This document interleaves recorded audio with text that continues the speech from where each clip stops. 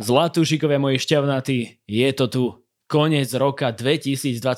Tento rok nám priniesol kopec zaujímavých vecí, aj trochu smutných, aj trochu veľkolepých a z každého rožku trošku. Každý rok zvyknú ľudia hovoriť, že tento rok bol ten najlepší. Ja vôbec neviem, či bol, ale bol to jednoznačne najlepší rok 2022 v mojom živote. A ku koncu roku platí samozrejme sumarizácia, takže som sa rozhodol, že aj tu u nás v podcaste Za hudbou budeme sumarizovať. No a host bol viac ako jasný, Hugo Hypetrain, my man, s ktorým sme vlastne celú sériu podcastu Za hudbou otvorili. Sme rok 2022 dnes spoločne aj uzavreli. Len na začiatok taký disclaimer, vlastne tým, že pochádzame obaja z primárne rapového backgroundu, tak sme rozprávali primárne o rape, no aj napriek tomu to vyšlo takmer na 3 hodiny. Takže či už ste rapoví fanúšikovia, alebo ste fanúšikovia hudby a chcete sa dozvedieť, čo sa dialo v rape v roku 2022, tak je dosť možné, že práve dnešný diel vám prospeje. Okrem toho, že sme menovali nejaké albumy, single, festivaly, momenty či podcasty, riešili sme aj rozdiel medzi Apple a Spotify, trošku sme sa pozreli na hudobné prieniky, ktoré vnikali do toho rapového žánru v uplynulom roku a nevynechali sme ani také štiplavé vecičky, ako sú Kanye West, Will Smith a jeho facka, alebo všeobecne cancel culture. Rozhodol som sa tento dlhý diel dať celý zadarmo verejne pre všetkých, ktorí majú radi tento podcast, takže to môžete brať ako taký vianočný darček a zároveň to môžete brať ako takú ochutnávku toho, čo dostávajú predplatitelia Hero v exkluzívnom obsahu. Samozrejme budem veľmi rád, ak ma budete podporovať aj naďalej, aj v roku 2023, pretože vaša podpora je vietor v mojich plachtách, takže akékoľvek zdieľania, označovania, pokojne aj správičky na Instagrame alebo na Facebooku, alebo teda už spomínaná podpora na Hero, to všetko si veľmi vážim, som za to vďačný, som vďačný za vaše uši, srdce mi buší a to nám všetkým sluší. Hoci je dnešný diel celý verejný, tak predsa len tí bonusoví predplatitelia na Hero majú nejaké výhodičky, a síce, že majú k celému podcastu video, že spíšem všetky veci, čo sme tu spomínali, všetky albumy, single, prípadne nejaké podcasty a všetko to nejak nahádžem na herohero.co/Otec Mirec. Ak ste sa na základe všetkých týchto mojich upútaviek rozhodli odoberať herohero.co/Otec Mirec,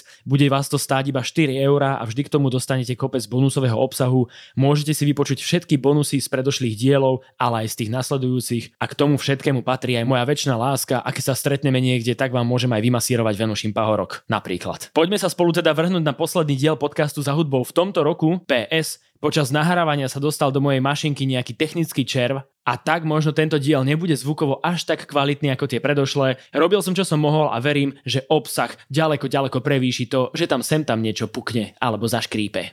A ak vás náhodou počas počúvania napadne niečo, s čím by ste sa chceli so mnou podeliť, tak neváhajte písať na Instagrame. Otec Mirec je moje ctené meno. A ešte úplne posledná vinšovačka predtým, než začneme. Všetci, čo milujete hudbu, čo máte radi tvorbu, melódie a rytmy, nezabúdajte, že interpreti potrebujú vašu podporu, takže ak sa dá, kupujte si vstupenky na ich koncerty a nepýtajte si guestlistíky, kupujte si albumy, kupujte si tracky a podporujte svojich obľúbených interpretov, pretože teraz to potrebujú viac ako kedykoľvek predtým. A teraz už ideme na to. Let's go!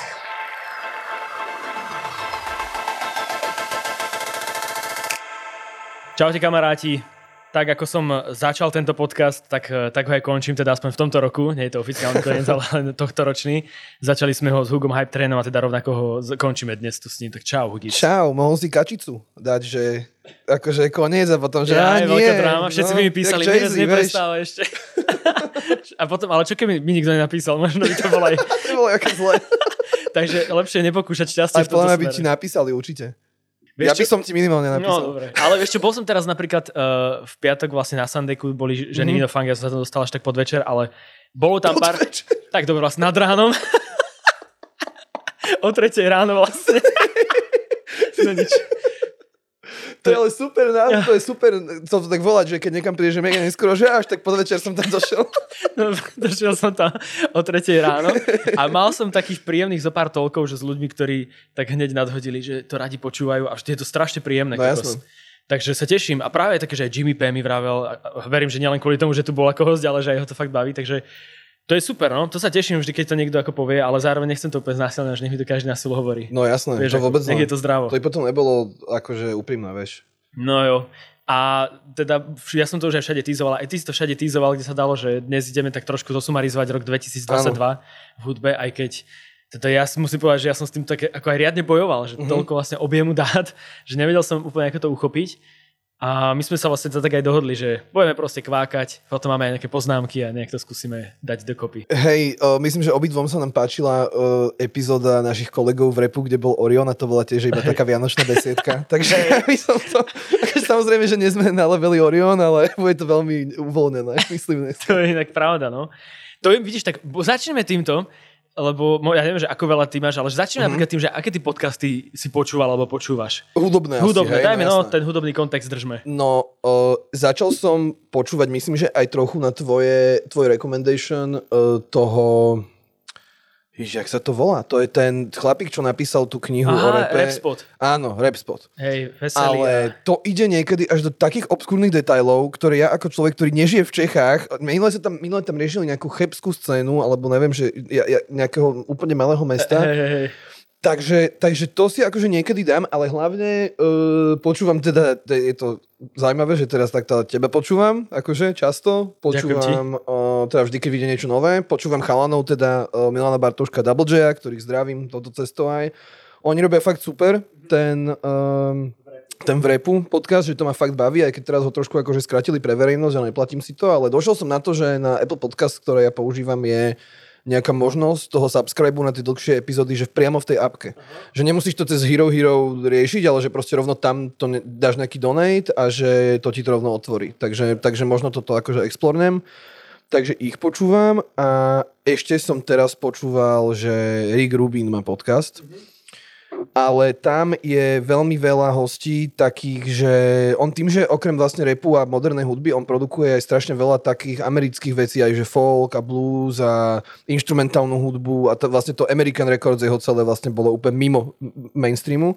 Takže on tam má strašne veľa takých akože ľudí, ktorí sú že instrumentalisti, o ktorých sme v živote nepočuli, ale určite hrali akože všade, hej, čiže tam som pár akože vecí vyťahol, ale on to má super v tom, že bol tam Tyler, the Creator, potom ako vydal, myslím, že Igora a mal tam, že normálne, že bolo počuť, že chodia medzi tou podcastovou stationom a klavírom a hrajú si veci a púšťajú si tam hudbu, čo je tiež akože super a tak, čiže týchto, akože toto asi počúvam. Ja počúvam tak málo a potom ešte samozrejme true crime, to akože idem brutálne, to mám strašne rád, Vražené psyché je super. Ty čo? No, ja som napríklad, jak si práve vravel o Apple Music a Apple podcastoch, tak ja som vlastne začal, že ja som inak Spotify user, ale teda predplatil som si teraz asi pred mesiacom, alebo takže som si zaplatil aj Apple Music a veľmi ma to baví práve kvôli tomu, že ja som chcel práve počúvať Zane Lowe Show. No jasné. Lebo ja som ako jeho poznal dlho a nikdy som tak hral, že nikdy som tak nepočúval, že by som chcel a teraz som normálne začal počúvať tie show z jeho a je to super. Je to dobré? No baví ma to v tom, že bavia ma oni, akí sú tam vyčilovaní, ak sa tam smejú debiliny a zároveň akože sú tam nejakí noví interpreti, nové hudby, že sú takže široko spektrálne zameraní, čiže to nie je že len jednosmerne, ale že tam je skvelý. Ja jeho som miloval už od BBC Radio 1. No. Tam mal najprv svoju show, potom to bolo tam, čo Kanye West mu hovoril, že Taylor Swift is a new creative director of Polaroid. What the fuck does she know about cameras? Takže to si pamätám. To si pamätám, že on tam mal super rozhovory a potom vlastne ho kúpil Apple. A dobre, že si na toto povedal, lebo ja sa už veľmi dlho snažím, alebo teda sa chystám na to, že začnem počúvať ten Undertone, ktorý tam tiež je. To je, že to má, že Pharrell a má to taký chlapík, ktorý je pre mňa že hrozne zaujímavá postava. On má, neviem, jak sa volá teraz úplne že menom, ale on má na Instagrame handle, že Broke Mogul a je to typek, čo veľmi dlho pracoval v HBO a vyberal hudby do seriálov. Ale konkrétne do seriálov How to Make It in America a do Entourage. Kde boli hrozné, že akože brutálne dobré needle drops. Tam boli ako keby a také veci, ktoré, že dobrá hudba tam bola vždycky a on bol ako keby na tomto poste v HBO, že proste mu dávali seriály a on tam akože vyberal hudby. To im prišlo ako strašne cool job, že to je akože skvelé, ne? A oni dvaja to začali vlastne, ten Undertone. A oni to vlastne tam sú, že sedia tam za takým stolom, majú tam, že mega veľa rastlín, lebo Pharrell je teraz celý taký zen a rastlinný človek, no a tam vlastne sa rozprávajú o muzike, čiže to je úplne super. No ja akože som mal problém s tým, že nájsť kokos už kapacity na to, aby som toho viac počúval, čiže no nemám čas. Ja tiež počúvam akože v rapu, počúvam Rapspot. A potom len také rôzne shows, akože vlastne aj to Zane Lowe Show je vlastne jeho rádiová show, ktorá je ako nejaký len potom podcast zlepenec na Apple Music a počúvam stále Soul Action napríklad, to je Aj to mám napríklad rád počúvať na Apple Music, pretože tam je super, že vlastne ti ukazuje tie track IDs počas toho, ako hrajú pesničky, to je strašne super. A si videl, čo teraz dali, že keď bol Spotify Wrapped a mali úplný moment, tak oni Apple Music kúpili ten set Fred Again, ktorý tak vybuchol tento rok a dali ho celý tam.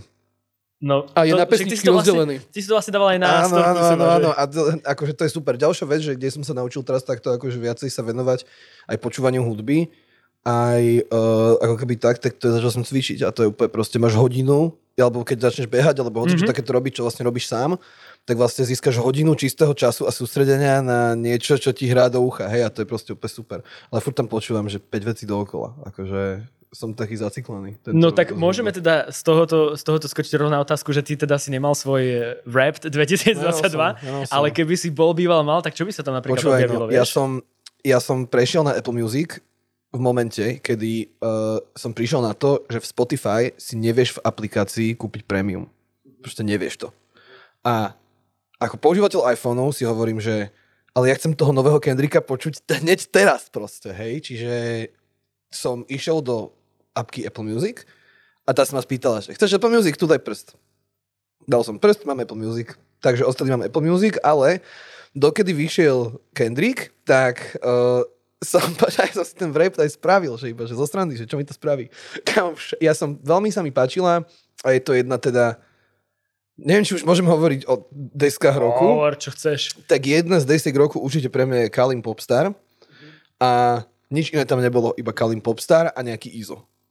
Lebo reálne počúvam momentálne, že buď že strašne starú hudbu, alebo moderných Čechov a že vlastne asi, že nič iné.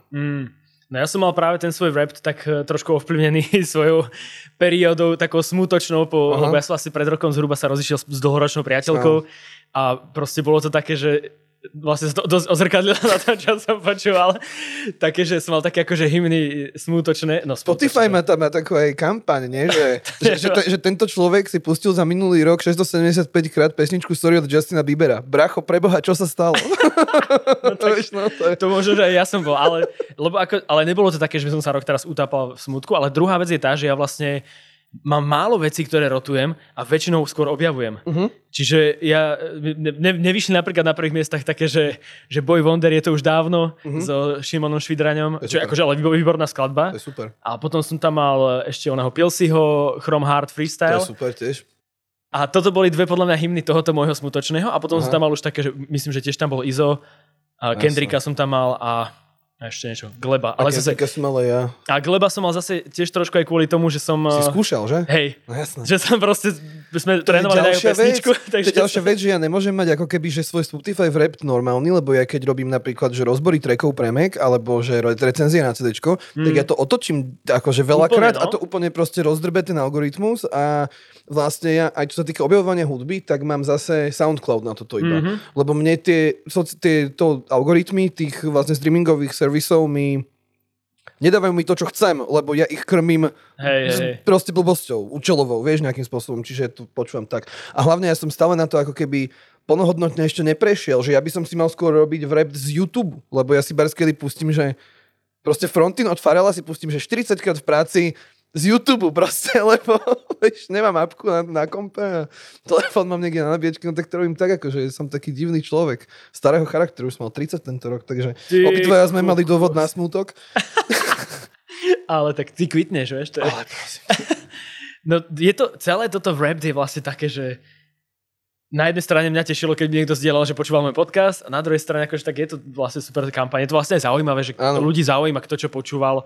Ale netreba to brať úplne zase tak smrteľne vážne. Mne sa veľmi aj tá forma páčila tento rok. Že tento rok to nebola len taká ten akože animák, ale robili ti taký ten line-up. Áno. To bolo že veľmi pekné. To ale bolo super. Na druhej strane potom som zase nechcem byť moral police, Wii U, ale som si proste pozrel nejaký presne, že typek, že prepísal tie veci a bolo tam napísané, že koľko ľudia zarábajú z týchto vecí a že vlastne by sme mali riešiť niečo úplne iné, ale ľudia radšej sú chrumkaví. Ale tak to je presne preto, že ak sa merch proste predáva, vieš, že ty to chceš ukázať. Lebo keď chodíš so sluchatkami po ulici, tak nikto nepočuje, čo počúvaš. Čiže buď si to musíš dať na tričko, alebo si to postneš proste. Nie je to zaujímavá aktivitka, no. Tak. Ale musím povedať, že fakt ma akože veľmi baví aj to Apple Music v rámci týchto shows a týchto všetkých akože rádio staníc a také, dokonca som tam počúval, čo tam je tá Apple One, či ak sa to volá, taká akože rádiová stanica ich.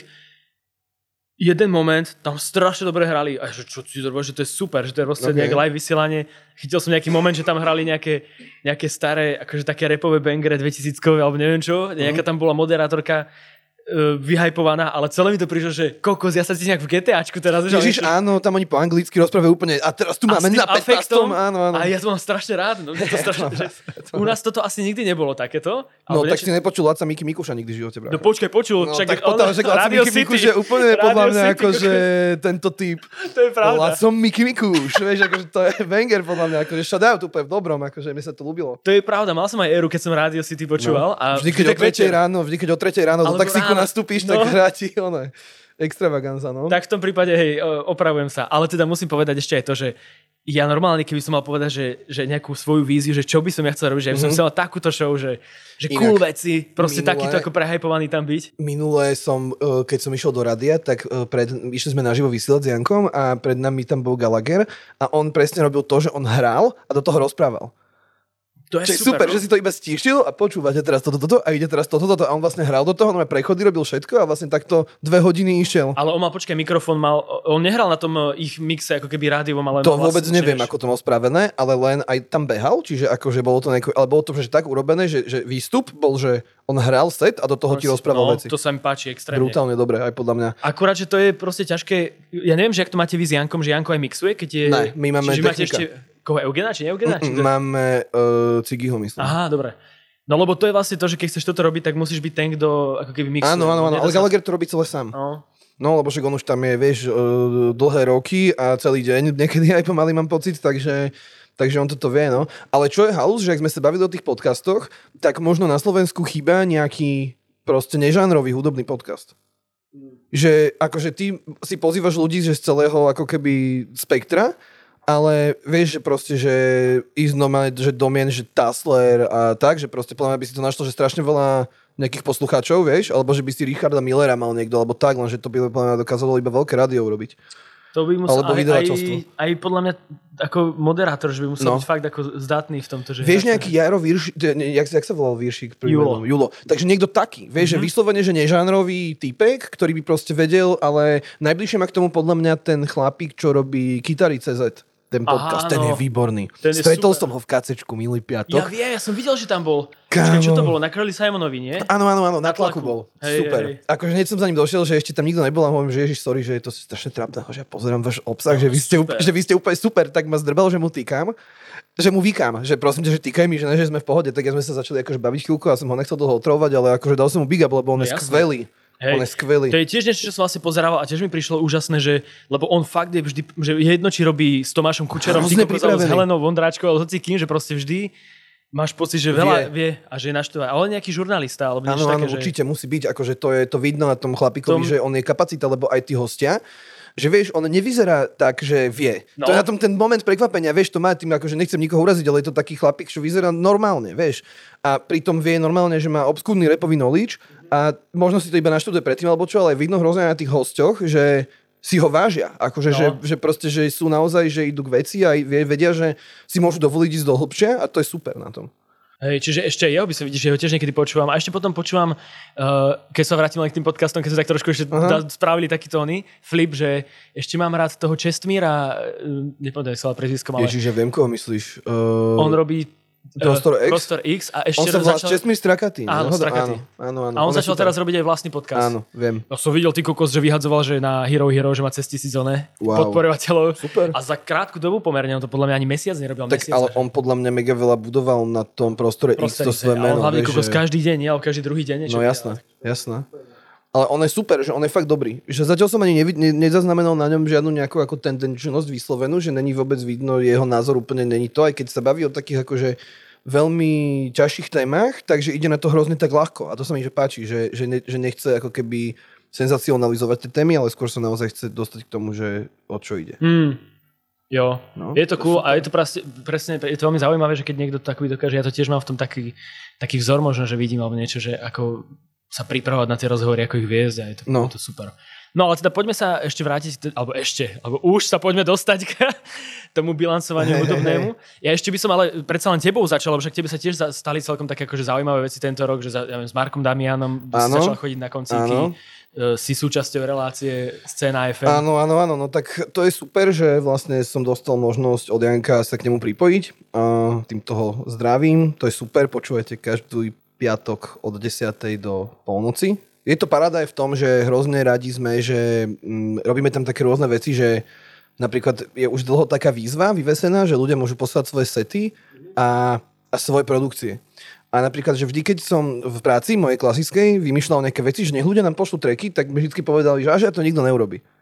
A došlo tam, že hrozne veľa materiálu. Fakt, že máme už 2 mesiace vysielanie, nový set, kvalitný, naozaj, že tie veci, keby boli zlé alebo nedostačujúce, tak by nešli do eteru, však akože máme my nejaký tiež ako to.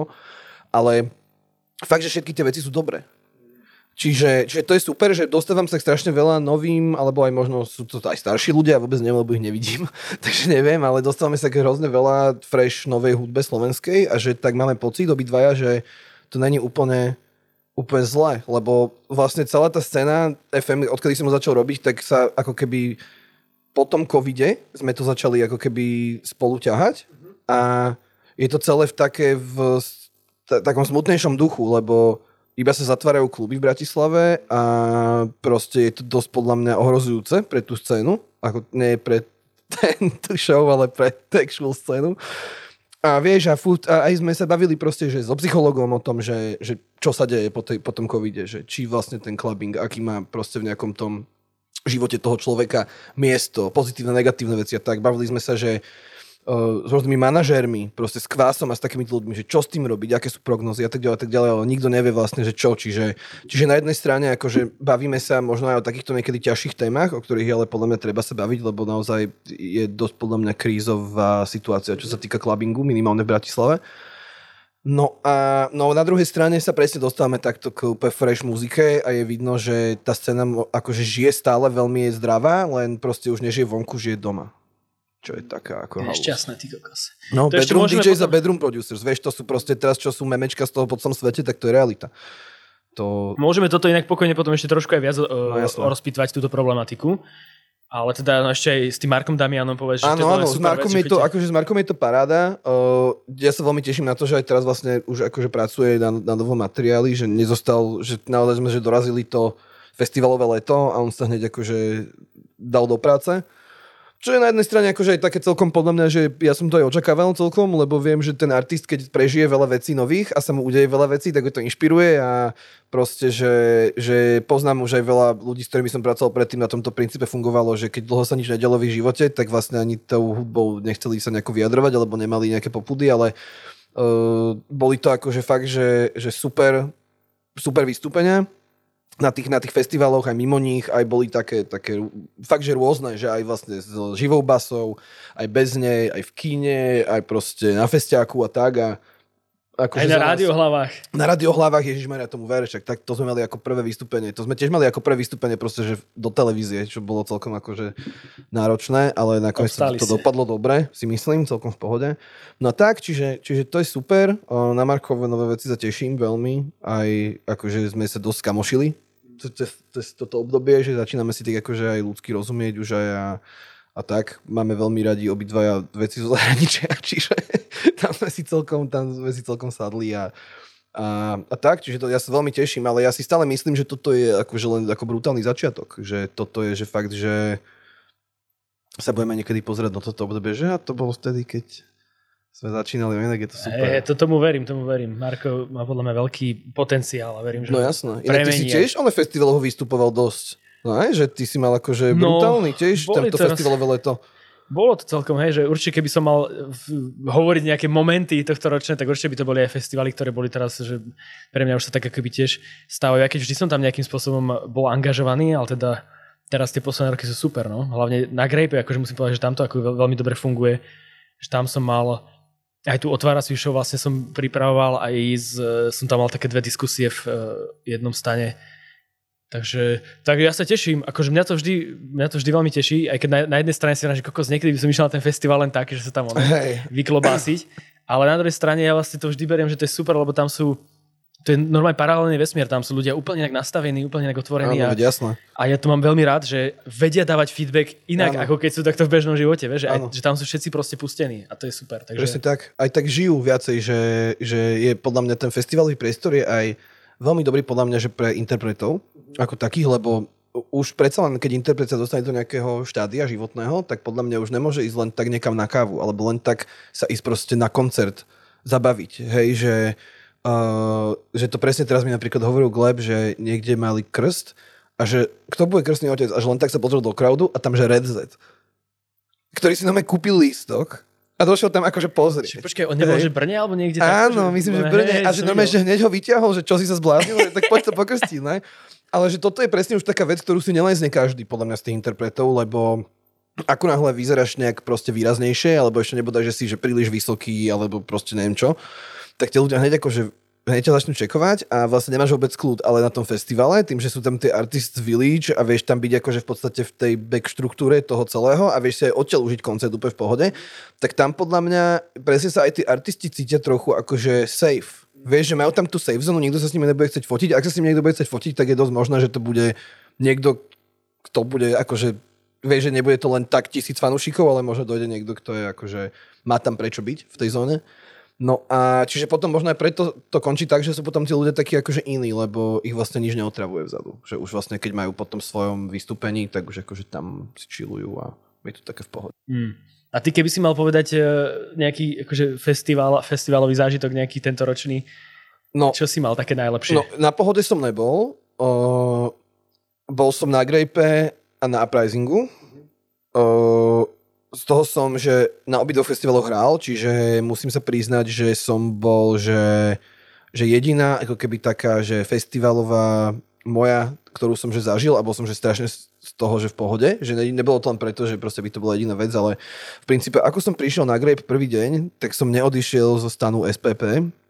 Ty si to mal, myslím, podobne si to tiež niekde hovoril, že tam bol akože naozaj výborne vyskladaný ten line-up, naozaj, že z československej scény, tam sme normálne uvideli, že aké je tu úžasné podhubie umelcov, ktorí vlastne čakajú na to ešte, aby sa stali naozaj akože mainstream veľkými umelcami a že je tu vlastne naozaj super báza na to, no a Izo a Nintendo boli akože pre mňa úplná paráda. Smeka som nestihol už, to už som išiel domov, lebo predsa na ďalší deň sme mali koncert a chcel som prísť v normálnom čase domov. No a takže Izo a Nick, s tým, že Nick tam ani nemal byť, sa mi zdá. Že on ho vyťahol iba ako special guesta. No a to bolo super. To bolo, že fakt dobré.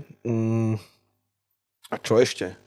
Neviem asi už ani. Asi ani nič. Ja vlastne ani neviem na tom Grape, či by som akože išiel na niečo akože musím sa priznať, že moc ma line-upovo festivaly neoslovili minulý rok. Boli slabšie. Boli určite slabšie. Ale ja som aj chápal prečo. No vieš, jasné, to je akože úplne jasné. Ale pritom ten Grape ukázal to, že proste vieš z tuzemskej scény vyskladať proste úplne svetový akože line-up. Vieš? A pritom si myslím, že by Pohoda zvládla to isté s Prstom v zátku, čo akože nechcem hovoriť nič zlé na to, ale proste ja by som, že z hlavného programu mi na Grape nič nepovedalo, nič v podstate, alebo som to už videl, alebo som to nepoznal, alebo neviem, ale tento stage bol pre mňa akože úplne, že na mňa šitý. Výborný, no. Ale na Pohode som nič také nemal. Ako súhlasím s tým, že ja som bol vlastne aj a súhlasím s tým, že tá Pohoda má práve asi ten benefit toho, že ona už keď si tam zavolá veľké meno, že to fakt niečo obrovské. Že? Presne tak. Vieš, že keď fakt bereš toho Skepta Roots, ty kokos, ale takéto Chemical Brothers, chápeš, a proste veci, ktoré by, že koncert vo Viedni stal toľko, čo lístok na Pohodu. Presne. Čiže tam je to také, že tamto ako keby zrazu toto ti stačí a potom je také, že trošku objavuješ, trošku chilluješ a tak. A na tom Grape je to zase naopak, že mne to príde, že presne sú tam tieto menšie veci, ktoré ale ťa dokážu viac chytiť a ja by som dal tento rok akože Grape pred Pohodu práve v tom, že tam bol tento SPP stage, ktorý bol super. Že to bolo, mám pocit, že to malo úplne akože svoj ksicht, ten line-up, ktorý tam bol, že normálne bol jednoznačne pre nejakú akože skupinu ľudí, ktorá sa tam permanentne držala, mi príde. Áno, že? A myslím si, že aj na ten stage prišlo veľa ľudí, ktorí by na ňo proste nešlo za normálnych okolností. Ale proste myslím si, že ten stage ako keby že veľmi dobre fungoval na to, keď chceš získať nových poslucháčov, ktorí o tebe, dajme tomu, nevedia, alebo ťa počuli v rádiu, nevedia, ako vyzeráš, nevedia, kto si, len si to akože zahmkali a tam podľa mňa bol veľký ako keby priestor na toto. Podobnú vec má samozrejme aj Pohoda tu garáž, tam sú ako keby veľmi také neznámejšie, menšie mená. Zase Pohoda, myslím, že mala tento rok trošku line-up taký naklonený skôr k undergroundu. Čo je tiež akože fajn, že zase ja nechcem, aby to teraz vyznelo tak, že tú Pohodu nejak haním alebo niečo, ale oni sa k tomu podľa mňa postavili tak, že oni chceli ako keby práve tým, že ešte menším umelcom, ako boli tí na SPP stage na Grape, tak ním pomôcť. Vieš, že Fuck Kulti, Edu Vysinovia, Berlin Menzonovia a všetci títo ako keby taká tá teraz nová funkovo-punková vlna, hej, že videl som, že dosť veľa interpretov, akože alebo že aj hard and heavy interpretov zase slovenských tam vystupovalo, čiže oni podľa mňa sa k tomu postavili tak inak, Grape sa k tomu postavil inak, ale mne viac ako keby sedelo, že vieš, ja vždycky poviem skôr ako keby, že do kacečka ako do fugy a Grape, to by som tak ako keby spravil, že tá Pohoda bola tak trochu fugovejšia tento rok a ten Grape bol taký trochu, že akože rapový koncert a DJs. Ono, hlavne treba povedať, aby náhodou si niekto nemyslel, že my tu nehovoríme žiadne svetové pravdy, ale len naše subjektívne názory. To je náš vkus, čiže to je akože úplne jedno. Vieš, že ja si viem predstaviť, že napríklad bavil som sa s Jankom a Janko to mal, že úplne naopak. On sa na mňa pozeral, že počúvaj, že všetci moji kamoši, takí, že z jeho akože generácie a z jeho ako keby okruhu, že nechápu line-upu Grape. Že nechápu tam tých izov a ten český rap a že proste, že čo to tam robí? Mne to prišlo strašne cool. Už keď to začali vyhadzovať, že... Ja som už len keď Edict Stage tam bolo napísané, tak si hovorím, že no dobre, no tak to nobať, ak pořídí nejak, no ešte tak to ako určite bude dobrý a... No mne tu práve, myslím, že ak sa nemýlim, tak mne to Juraj tu ešte spomínal v podcaste, keď tu bol, že to ešte nebolo ani oficiálne vonku a dokonca neviem, či mi to nehovoril mimo mikrofónu vlastne a už vtedy som hovoril, že tak to je brutálny nápad. A ako aj tak to dopadlo, ale to je, vravím, že to je hlavne podľa mňa taký nápad, že keď... že príde mi to teraz aj tak, že je to akože blbosť, ale ten Grape je trošku mladší, jak tá Pohoda. Aj vždy bol, lenže mal som taký pocit, že kedysi bol možno až trošku že príliš na mladých zameraný, že bol to taký, že moc ako keby, a že ja keď som bol napríklad mladší, tak som chodil, že to bola éra, že Pohoda mala, že Major Lazer a Dipla na takéto veci na line-upoch, hej. A vtedy som mal práve že pocit, že mi viacej vyhovuje ako keby ten klídek tej Pohody, a že ten Grape bol úplne taký, že poďme sa len rozbiť. Že vlastne, že poďme len na to miesto a tam proste poďme byť wild. Ale mám pocit, že práve tejto stigmy sa Grape podľa mňa veľmi sa od nej odklonil. Aj tým, že veľmi akoby sa začal fokusovať na aj iné ako hudobné umenie. Čo je, že super, že tam robia performance arty, furt sú tam nejaké tie objekty, že už za ten celý svoj festivalové pôsobenie ten Grape tých objektov nazberal toľko, že z nich vie vlastne vystavať celý areál a plus fungujú ako waypointy pre ľudí, aby sa vedeli orientovať, že to je akože úplne geniálne vymyslené. A vieš, na Pohode si môžeš namalovať nejakú vec a takže je to ako keby tak, že podľa mňa tá Pohoda už sa viacej ako keby dala na taký ten starší, ležernejší úplne, že ako aj tých aktivít je tam menej predsa na tak, že skôr akože počúvaš a tak a ten Grape mi príde taký fakt, že taký playground proste pre bohemsky založených ľudí a už aj ja som to začal úplne inak vnímať a je mi teraz trochu sympatickejší, no, akože samému sebe. A potom je tu ešte Uprising, čo je sám o sebe akože úplná halus. Na Hip Hop žije som nebol tento rok.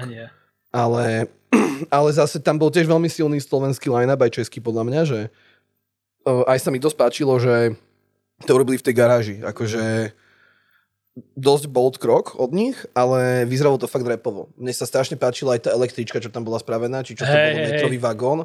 Akože toto zase bolo, že úplne pre iných ľudí, úplne pre iných, ale tiež to bolo, že veľmi napadité. Dobre, ja si myslím, že aj oni rastú ako hip-hop žije, že sa to trošku formuje a oni vlastne na budúci rok 10 rokov oslavujú hip-hop žije. To je inak masaker, to je strašne veľa. Jak to ide, extrémne, rýchlo. Ja to tak beriem, že to je taký mladý festival, akože asi je v tom festiválnom svete, ale mne to príde, že to nemá 10 rokov kokos. Aj Uprising podľa mňa super, že Uprising sa tiež ako keby aj line-upovo, skôr podľa mňa Uprising mal zase podľa mňa také akože jemnú krízu identity. Ale podľa mňa sa tým už akože celkom dobre prehnali, že pár rokov to bolo také neisté, ale teraz vlastne tým, že to reggae trošku, nehovorím, že ide do úzadia, ale doplňa ho stále viac a viac, ako keby, že moderného rapu československého, aj svetového takého legacy rapu, že napríklad tam Kamo, Uprising zase priniesol, že takú udalosť pre mňa, že ja som sa posral normálne. Idem tam, že idem si pozrieť De La Soul. Aha, Mos Def, nie? Brácho, Mos Def, akože nehnevaj sa na mňa. Ja som tam nebol a mne to rómsky poslal môj kamoš jeden a ja, že to si robíš srandu. To bolo, že ja som tomu nerozumel, že čo sa tu stalo vôbec, lebo Mos Def je fakt akože, chápeš, to není, že, lebo dobre, De La Soul je taký už legacy trošku vec, hej, že dobre mali z Gorillaz ten track, ale to bolo tiež pred 10 rokmi, že Mos Def proste predtým, jak sa Kanye West úplne zbláznil, tak on s ním bol v štúdiu, chápeš? On teraz Dave Chappelle mal SNL performance a on a Talib Kweli ako Blackstar tam vystupovali v SNL tento rok, rovnaký rok, ako vystúpil Mos Def na slovenskom Uprisingu. To je na Zlatých pieskoch. To je čo za nezmysel? A ešte neohlásenie, vieš? Nikto nevedel, že tam príde. A vieš, čo bola najväčšia bomba? Že tretina ľudí podľa mňa absolútne netušila, kto to je. A ja normálne, že jak malé dieťa som sa tam úplne kúkal. Ešte kamošovi hovorím, že tam bol so mnou, že bracho, Čechu, to je Mos Def. A on, že kto?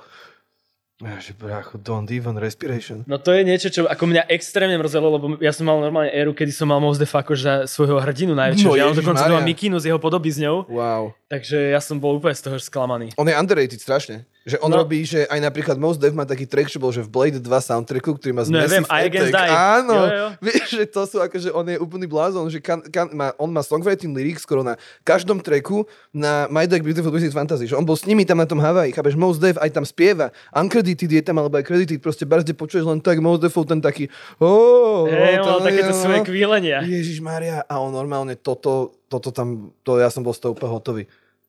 Tak to keď som mal povedať, že najnešťastnejšia udalosť roku, tak to je to, že som odišiel za Uprisingu a potom tam bol. Došiel Mos Def, proste, to je úplne, že chore. To je fakt, že to je taká bizarnosť, že ja som normálne 10 minút iba kúkal na tú veľkoplošnú vec, že je to on? Není to on? Že proste čo? Že what?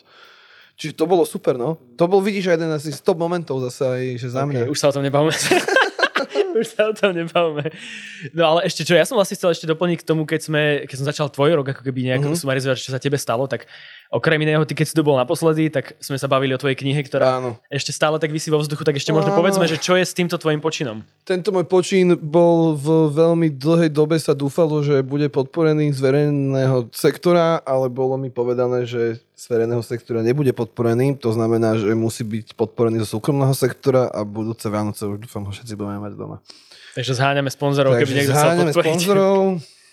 Áno, ale už sa na tom, akože ja som si povedal, že toto už není možné, aby som to mal proste na hardisku rok a sa na to virtuálne prášilo, takže som si povedal, že už to naozaj idem do toho kopnúť takým spôsobom, že akože týždeň dovolenky do Prahy na 3 dní, tam poriešiť ako nejaké veci. Tu už som nejaké veci poriešil a robiť akože excelovské tabulky a prezentácie pre partnerov a takéto veci. No je to ako rozbaliť takýmto spôsobom, lebo tu chvíľku som mal taký pocit, že ten grantový systém sa cez tú koronu, keď naozaj bolo treba tej pomoci veľa, takže sa nejako znormalizoval, ale evidentne sa ako úplne znormalizoval, takže tak, ale uvidím, neviem, ale už budúci rok to bude určite. 2023 je môj rok, zavrieme sa s chalami do štúdia. Takže tieto vyjadrenia, 2023, môj rok, proste 23 Jordanovský rok. Ja mám teraz pozrieť 23 na ponožkách, takže... No, tak to je jednoznačné. To nemôže byť náhoda. Nemyslím si. Presne tak. No, lebo ja keď som sa tu bavil s DJom Poetom, ktorý vlastne vydal knihu Českej rap, tak sme ťa spomínali, lebo ja som si tak aj hovoril, že vlastne to je strašná škoda, že u nás aj niečo... Lebo ty si chcel spracovať americkú scénu, tam bol aj vlastne zádrhel s tými grantovými programami, že vlastne keď Slovensko chce podporovať nejaké veci tohto charakteru, tak by mali akože byť o slovenských veciach. No len zase na druhej strane ja si myslím, že naša široká spoločnosť není v bode, kedy si môže dovoliť proste skipnúť celý prvý stupeň základného vzdelania a prejsť rovno na druhý stupeň základného vzdelania, lebo potom tu máme náckov, čo počúvajú rap a podobných ľudí. Hej, čo bolo bežné v 2000 rokoch, že tu Thorsteiner mali ľudia proste v rapových klipoch. A to je presne preto, lebo nemajú doštudované tie základy.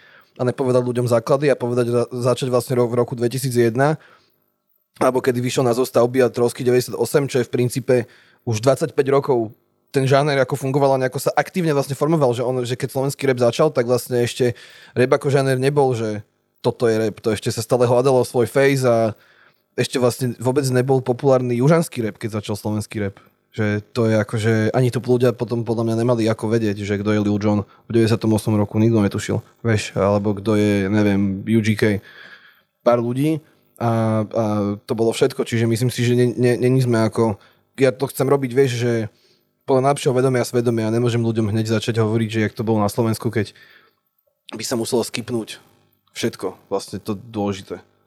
Kolíska, kde sa to narodilo. No, veď nielen akože tá kolínska, ja si myslím, že aj vieš, že práve ten 2000 až 2010 rok v tej Amerike je preto, ako teraz počujeme rap, že ako znie, tak je, že ten najkľúčovejší. Mm-hmm. Že vlastne už nič neznie ako nič, čo bolo v 90. rokoch. Všetko teraz začína znieť ako 2000 až 2010 a potom zase vlastne až ďalej, ale najviac sa ten zvuk odvoláva na toto obdobie. Vieš, už aj sa začali samplovať veci z toho obdobia, že začali proste 50 Centa samplovať, začala sa Central CV, samploval Eve. Proste ľudia nechápali, že z jakého to je tracku, čo to je za pesničku a my všetci, že však to je Blow Your Mind. No to nevedeli decka vôbec, čo je Blow Your Mind, kto je Eve. Netušili, že to bola v Rough Riders žena, to nikto nevedel, vieš. No je to podľa mňa náročné asi poschytiť to tak, aby to presne pochopili všetci správne, ale ja neviem, že či to aj napriek tomu, aj keď sa ti podarí spraviť, že prvý stupeň a potom až druhý, že či to bude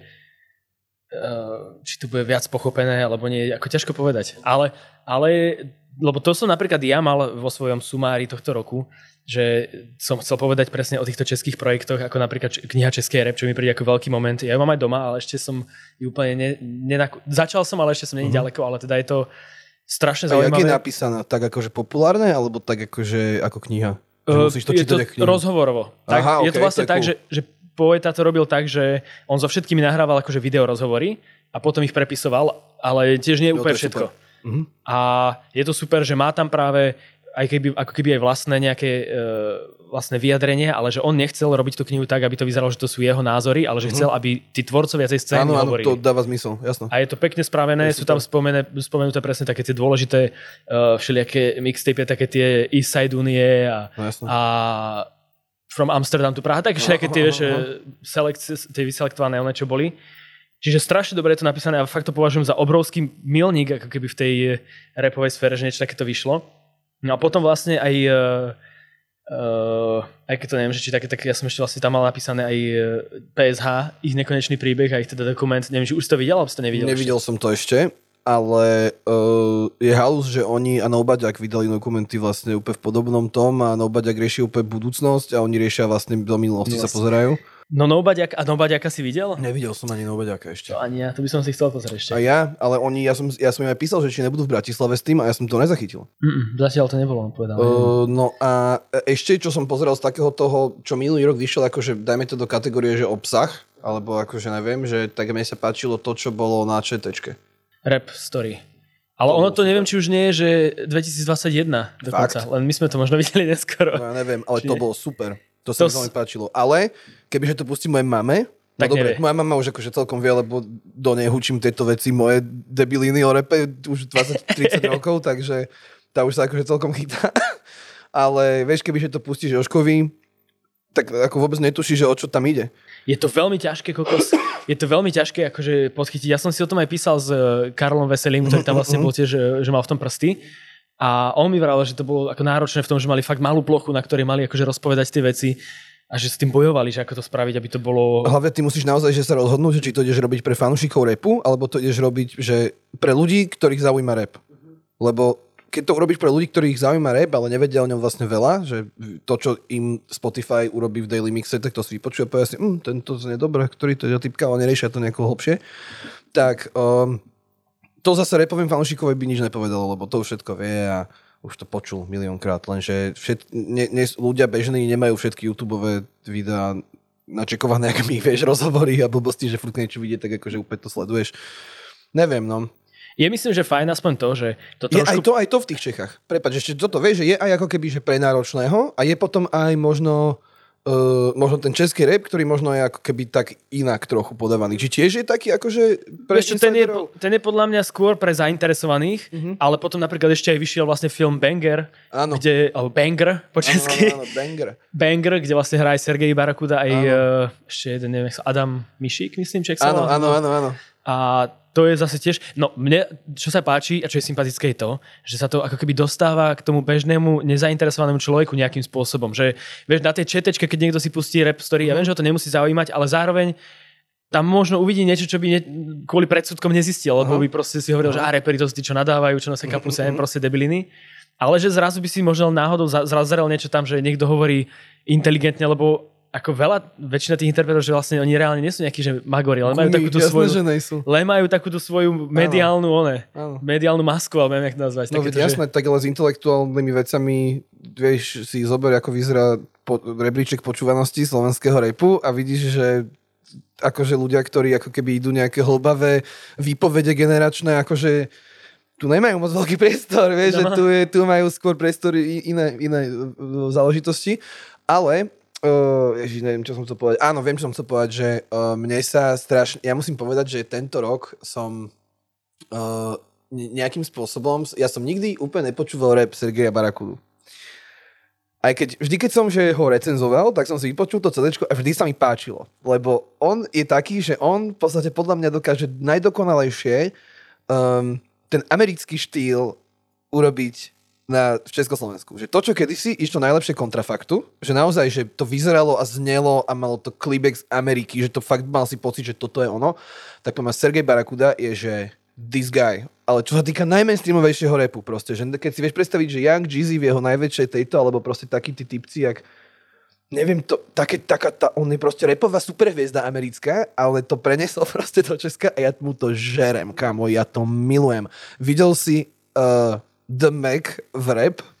Talentovú súťaž? Iba jednu časť možno som pozeral, ale... Kamaráde, Sergej Barakuda je new game Palo Habera. Proste to je typek, ktorý by mal normálne ísť do X-Factoru podľa mňa robiť porodcu, lebo ten typek pozeral som s ním aj, že hrozne veľa rozhovorov aj okolo Bangru, že mal na Kvife mal rozhovor a proste dostal sa Sergej Barakuda do médií, kam by sa normálnych okolností asi nedostal. Hej, a ja napriek tomu, že má obrovský zásah a akože aj teraz je veľmi akože taký, že začal podnikať normálne, že proste, že má akože veľkú firmu na merch a CBDčko a neviem čo všetko, že akože sa snaží tak akože naozaj že už aj v tých textoch je to, že menej o hustle, tom takom nelegálnom a viac o tom akože legálnom a sa tak bije do hrude, že proste, že konečne pitlujem trávu doma je legálna, že je to super a tak.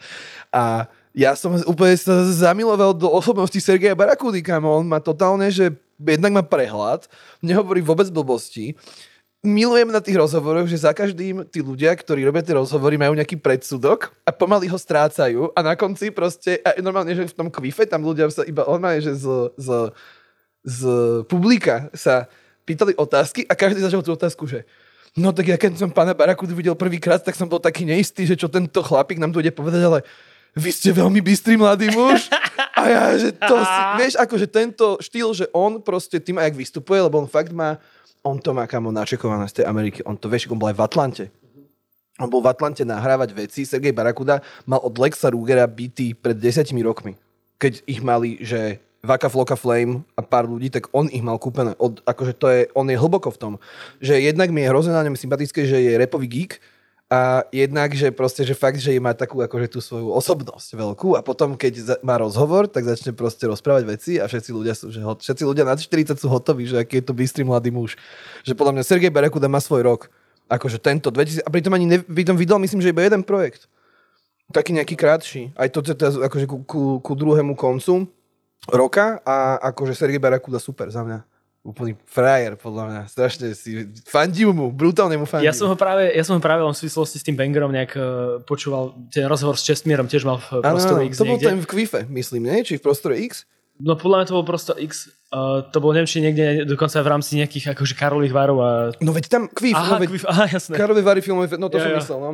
Hej, tak to je ten rozhovor. A tak sme hovorili o tom Bystrý mladý muž, to bolo ono. Bystrý mladý muž, hej.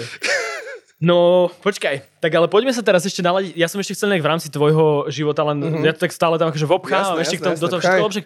Ty si vlastne ešte aj začal robiť edukáciu pre Universal, aj keď neviem, akom je to štádiu aktuálne, ale teda pár dielov vyšlo. Máme ešte pred sebou vlastne nejaký rap, tiež v roku 2022, ale tak trochu inak nastavený, lebo predsa len aj sme sa, ako keby sme si to tak spolu vyskúšali, že musíme byť žánrovo trošku otvorenejší a trošku všestranejší, lebo predsa len Universal Music vlastne, keď odhľadneme od distribučných dealov, tak rieši úplne iný typ hudby, aký riešim ja primárne.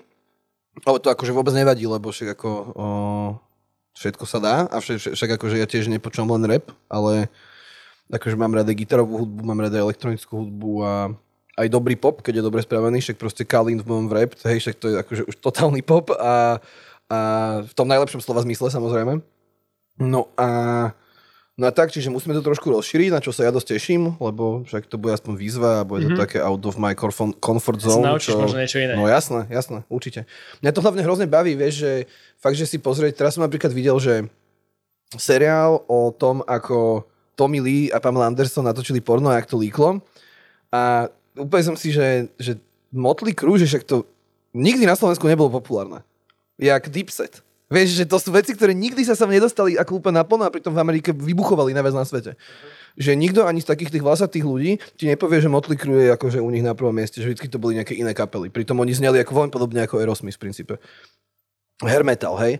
A som sa k tomu vrátil, vieš, že som to začal proste objavovať, že wow, že Motley Crue, že ako malo kontroverziu okolo seba, že oni boli že mega ikonickí v Amerike, vieš, a v živote by si to nevedel. Čiže presne takýmto spôsobom sa chcem ako keby k tomu dostať, že aj vlastne sa presne ja niečo naučím a keď je to hudba a sa to dá akože počúvať a si to púšťať, tak som úplne in, hocičo, teším sa na to.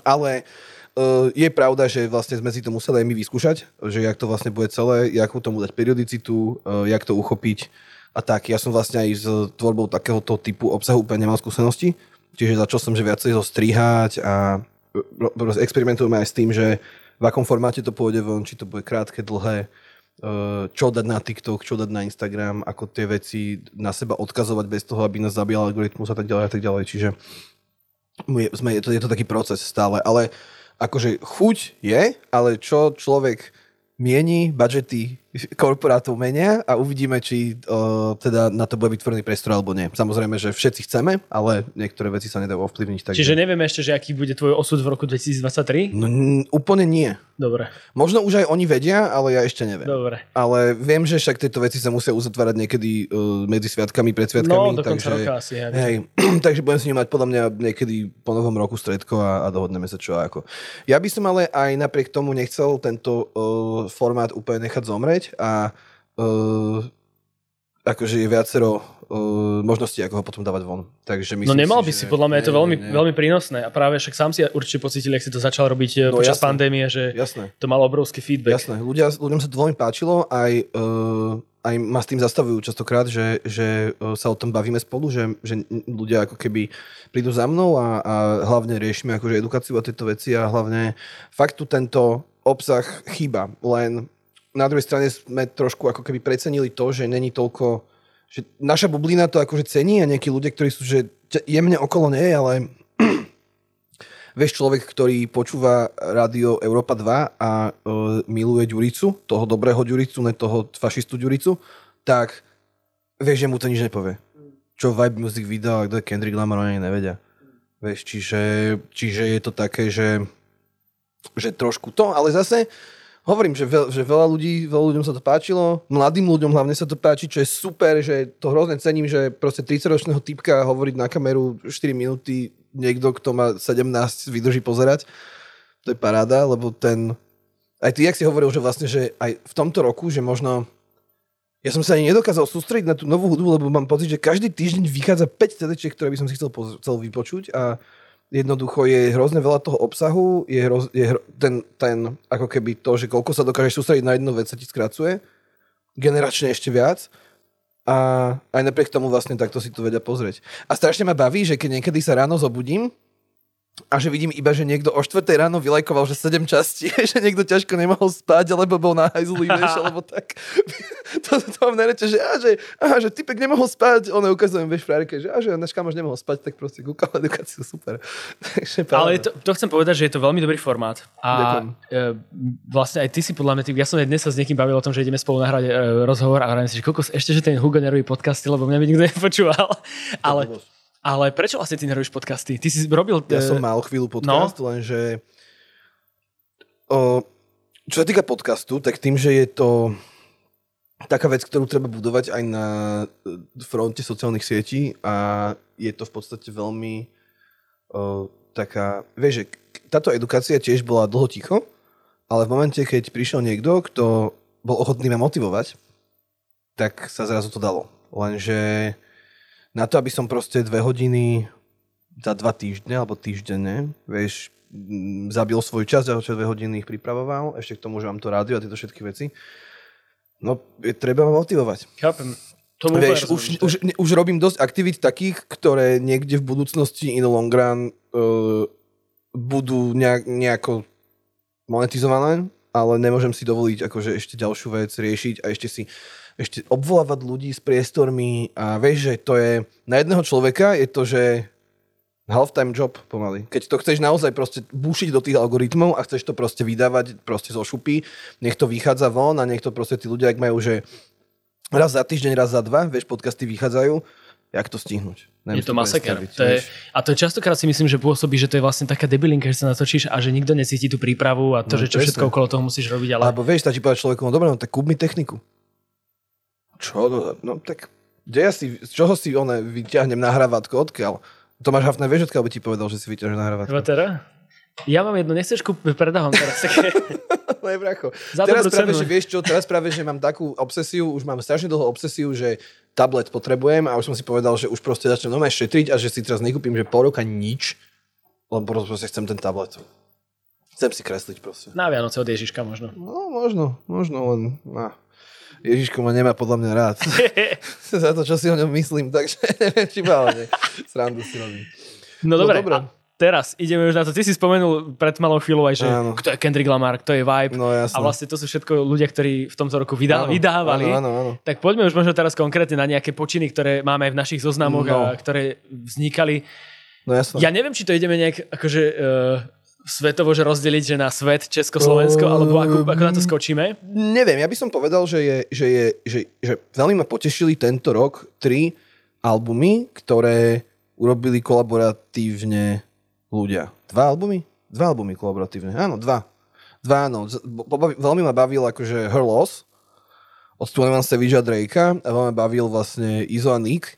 A ešte väčšia halus bola tá, že to vyšlo akože okolo mesiaca po sebe, čo nevymyslíš. Obidva to boli akože veľmi surprise releases. Veľmi ma bavilo podľa mňa, že Izo s Nickom dosť akože vyškolili ľudí v Česku a na Slovensku, že ako robiť album rollout. Dosť ma baví to, že jak proste bolo okolo toho najprv jednošme, potom ten klip, jak mal proste, že hrozne veľa rôznych vecí, to tam potom vedeli vlastne urobiť z toho tú výstavu. Plus, čo je úplná bomba, je to, že oni si potom na listening session / akože nejaký akože veľmi malý koncert prenajali Chapeau Rouge, v ktorom oni začínali. Že Nick mal prvý koncert v Chapeau, Izo tam robil tie Izo parties a že proste, či jak sa to volalo, neviem už ani. A že to je proste taký ikonický priestor, do ktorého sa akože oni vrátili. A že celé to bolo podľa mňa veľmi dobre vymyslené, že ako vlastne ten album, aj to, že vydali single, vieš, na takom tom malom CDčku presvitnom, jak si to pamätáme my starší, že jak sa vydávali single, tak to ma hrozne bavilo a rovnako to vlastne urobili aj 21 Savage a Drake, že oni vlastne ten rollout bol možno ešte zaujímavejší ako ten album. Nehovorím, že to tak bolo v Izovom a Nickovom prípade, tam to bolo podľa mňa trošku naopak, tam ten album samotný bol podľa mňa dosť zaujímavý, ale vlastne Drake a 21 Savage vydali akože podľa mňa taký celkom ako nadpriemerný album, ja som trošku počul takého staršieho Drakea v tom, čiže mne sa to akože dosť páčilo, aj ten vlastne mixtape Drake, starší Drake, taká kombinácia. Ten 21 Savage tam veľmi pekne ako keby dotváral to a dodával tomu niečo iné, čo možno z Drakeových samostatných albumov nerobilo úplne dobre, tým, že boli také dlhšie väčšinou, teda ak sa bavíme o Views a Loverboyovi a Scorpione. No a vlastne tam sa mi páčilo to, že oni vlastne nafejkovali Howarda Sterna interview, nafejkovali Vogue cover shoot, tam aj žaloba nejaká bola. Áno. To inak ako dopadlo, nie? Vôbec neviem. Či kešovali niečo? No, asi hej, ale asi im to je jedno. Vieš, to podľa mňa to sú už ako keby, že myslím si, že hviezdy, ktoré neriešia takéto veci, vieš, a zase ten Vogue si od nich môže vypýtať ako volajakú pálku, ale nemôže to byť zase nejaká úplne že katastrofálne veľká. Chápeš, Drake si teraz nechal spraviť chain za $40 miliónov z 42 zasnutých prsteňov za každý krát, kedy chcel niekoho požiadať o ruku. No, tak to jednak o ňom hovorí, že má asi dosť problém a jednak akože, vieš, Čiže to sa mi páčilo, že aj že všetky tieto ako keby také tieto fejkové promo vlastne, čo si oni tam zadelili, tak vlastne to som bol z toho úplne že srandovný a plus ešte bola halus, že vlastne ten Howard Stern, ja som bol v tom, že to je real.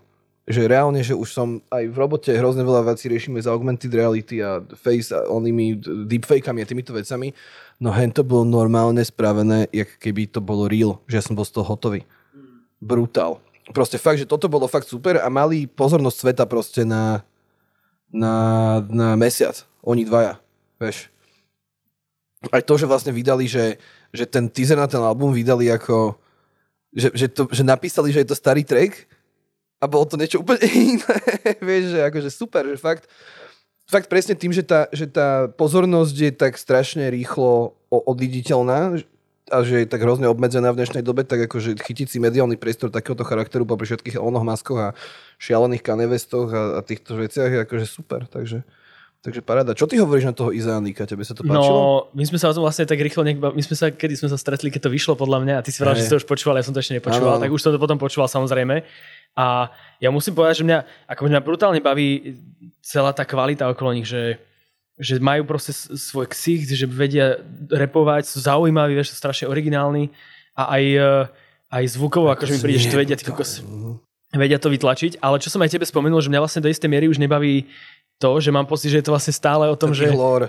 A takéto, že jak si nepúšťajú nikoho k sebe, že oni sú rodina a jak nesničovať a že vlastne niekedy ma príde ako návody. Žerem lieky. A že mne to stále príde, že keby tam boli len návody na to, že ako ich nesklamať, ako proste s nimi dealovať a neviem čo. Že...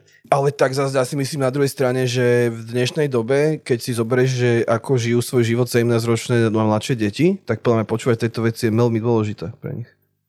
Vieš, aby mali hodnoty, vieš, že je podľa mňa, že v dnešnej dobe, keď aj vlastne ten rap ti veľa odpovedí na to, že aké máš hodnoty nedáva, tak si myslím, že je veľmi dôležité, aby ľudia, ktorí sú mladí a ovplyvniteľní a oni vedia, kto ich počúva, však majú o tom štatistiky, hej. A ja si myslím, že je veľmi dôležité, aby ľudia vedeli, že aké sú hodnoty a ako sa správať. Lebo napríklad, neviem, teraz je úplne, že od veci ti poviem, hej, Jureš, náš kamoš, čo tu bol minulý týždeň, zdieľal taký článok na denníku N o tom, že kamarátstvo ako hodnota absolútne absentuje u deviatačok na základnej škole. A nemusím rozvádzať, čo všetko ďalej, že tam bolo napísané, hej, ale toto bola napríklad jedna vec. A vlastne tieto kamarátske hodnoty, ktoré oni ti vlastne tlačia, tak to je podľa mňa dosť dôležité, aby to hovorili. Lebo potom máš napríklad niektorých slovenských reperov, ktorí teda akože a hovoria o iných hodnotách, že sú dôležité, a radšej si zoberiem vždycky rodinu a nikoho ku mne. A čo mňa ešte baví, že ich hodnota je ešte taká, že strašne sa ma baví to, že vlastne že je strašne počuť niekde medzi riadkami v tých ich textoch, že vlastne oni sú, že aj to si to píšu, že No Girlfriend Club. Že oni ako keby, že sú takí až, že vlastne konkrétne Izo a Nick sú, že mega ako keby oni to berú jak také nejaké rozptýlenie a že je tá cieľavedomosť pre mňa absolútne, lebo vieš, že ja proste mám frajerku a som s tým, že strašne to mám rád, máte proste frajerku a chcem s ňou byť akože, vieš, dlho, dokedy sa bude dať, ale oni sú, že tak dedicated tej svojej práci, že proste si toto povedia. Neviem, je to také super, že vieš, že keď to počuje niekto a si povie, že chce byť doktor, tak možno si povie, že OK, tak teraz proste odložím svoj osobný život na 6 rokov a naučím sa proste operovať srdce. Neviem. Ťažko povedať, lebo mne vlastne asi v tom prípade, že ak sa bavíme... Tebe hlavne není treba hodnoty, ty ich máš. Vieš, ale akože myslím, že keď sa bavíme aj o tej rodine, o tej súdržnosti, tak mne príde, že u nich je to vždy ale v kontexte s tým, že stále tam cítim akože nejaký ten drogový podtón a že je to také v tom, že vlastne ako napríklad, že Free Carlo je tiež vlastne vec, ktorá v tomto roku nejakým spôsobom zarezonovala. Áno. A tiež je to také, že ja v tom mám napríklad, nemám v tom úplne jasno, že či sa prikláňam k tomu, že Free Carlo, keď ho proste chytili z... No, ja si hlavne myslím, že Free Carlo úplne není o tom, že Free Carlo. Ja si myslím, že ono je to, lebo ja mám pocit vo všeobecnosti, že vlastne aj dlho je v ich textoch, aj v Karlových textoch bolo veľmi ako keby hovorené alebo v ich textoch ani tak úplne nie, ale že už som počul aj českých reperov hovoriť o tom, že chod na Slovensko a tam ťa za 2 gramy dajú na 10 rokov do väzenia. Že ja si myslím, že skôr je celý movement Free Karlo o tom, že pozrite sa, aké nezmyselné a drakonické zákony stále máme. Mm-hmm.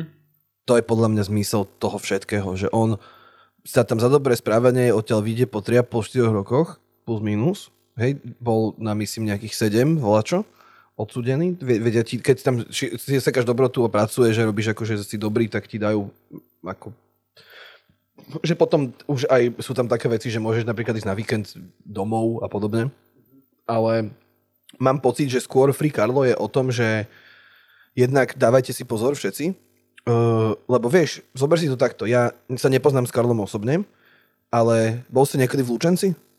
Mm-hmm. No vieš, ako to tam vyzerá. Asi, no ja som chodili jednu dobu učiť do tanečnej školy jednej. A videl si, koľko je príležitosti slušne pracovať v Lučenci? To je pravda, samozrejme. Že... Vieš, a hovorím, že neviem, akých je on pomerov konkrétne, ale viem si predstaviť, že toto v tom malo tiež nejaký, ako keby... malo to...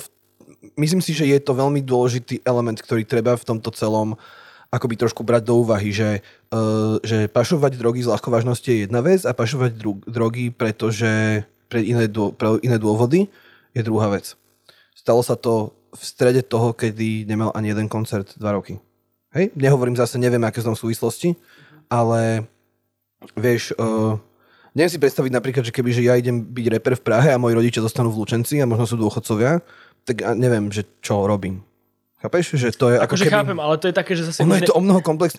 Free Karlo je podľa mňa movement o tom, že poďme sa na tieto veci pozrieť komplexnejšie a poďme skôr riešiť to, v akom systéme žijeme, lebo celý Karlov odkaz hudobný je proti systému. To vieme. Hej? To je vlastne úplne... To, že jeho chytili s nejakými drogami, vlastne nebolo prekvapenie pre nikoho. Kto ho počúva, kto akože tie výpovede... Samozrejme, my tým, že počúvame hudbu niekoho, nevieme... Není to náš kamoš, nepoznáme ho dobre, lebo on tiež selektuje to, čo s nami chce zdieľať a čo s nami nechce zdieľať, ale viem si predstaviť, že keby ja som reper, zoberú mi prácu a som z Lučenca, kde nechám všetkých mojich kamošov a celú moju rodinu,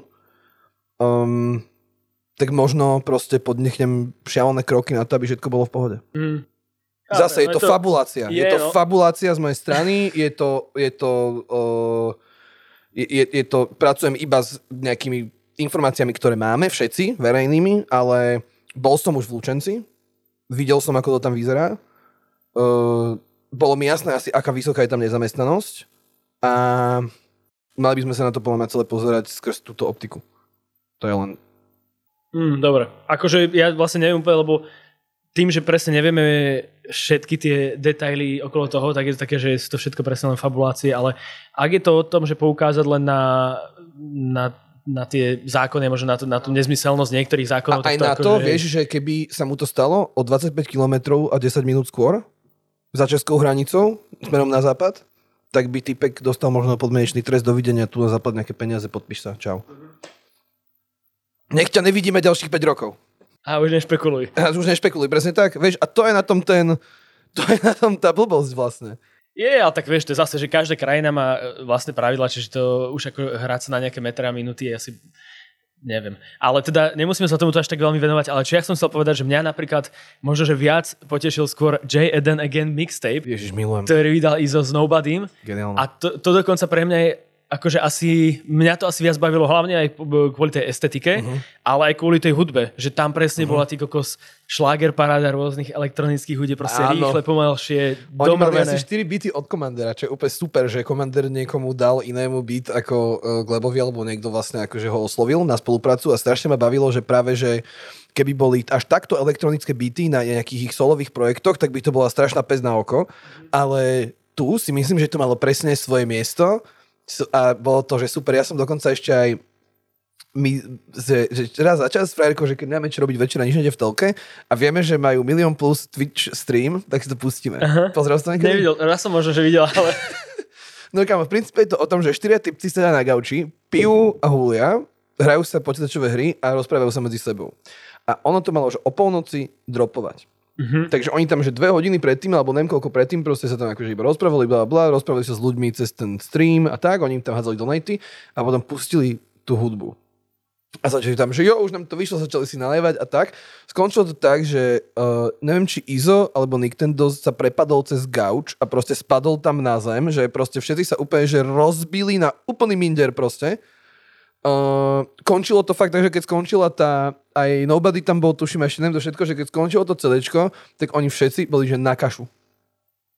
Králi. Že na kašu. A ty si sa doma vlastne cítili, ako keby si tam s nimi sedel. Vieš, že oni sa nám rozprávali, mohol si ty napísať cez ten Twitch za nejaký donate a že je to, že strašne super. A bolo na tom fakt vidno, že oni jak sa z toho tešili. To som tým chcel povedať. Vieš, že on s tým Nobaďakom sa z toho že extrémne tešili a že toto je presne, že dostane jeden z nich aux kabel v aute a hodinu hrá nejakú hudbu. No tak to bude presne, že od trepu cez ty vole Eurodance pomaly, až po proste úplne akože samplované halúze, vieš, bajle veci, akože myslím si, že aj že tento J Eden v Čechách a myslím si, že Glebík nový u nás trošku vpustili minulý rok do toho rapu viacej vplyvov. To je vlastne to, čo sme mali obidva v poznámkach napísané. Presne tak. Lebo to som k tomu taký oslý mostík, akože dúfam, že si to akože zhodnotil. Akože veľmi nenápadne preberáš žezlo.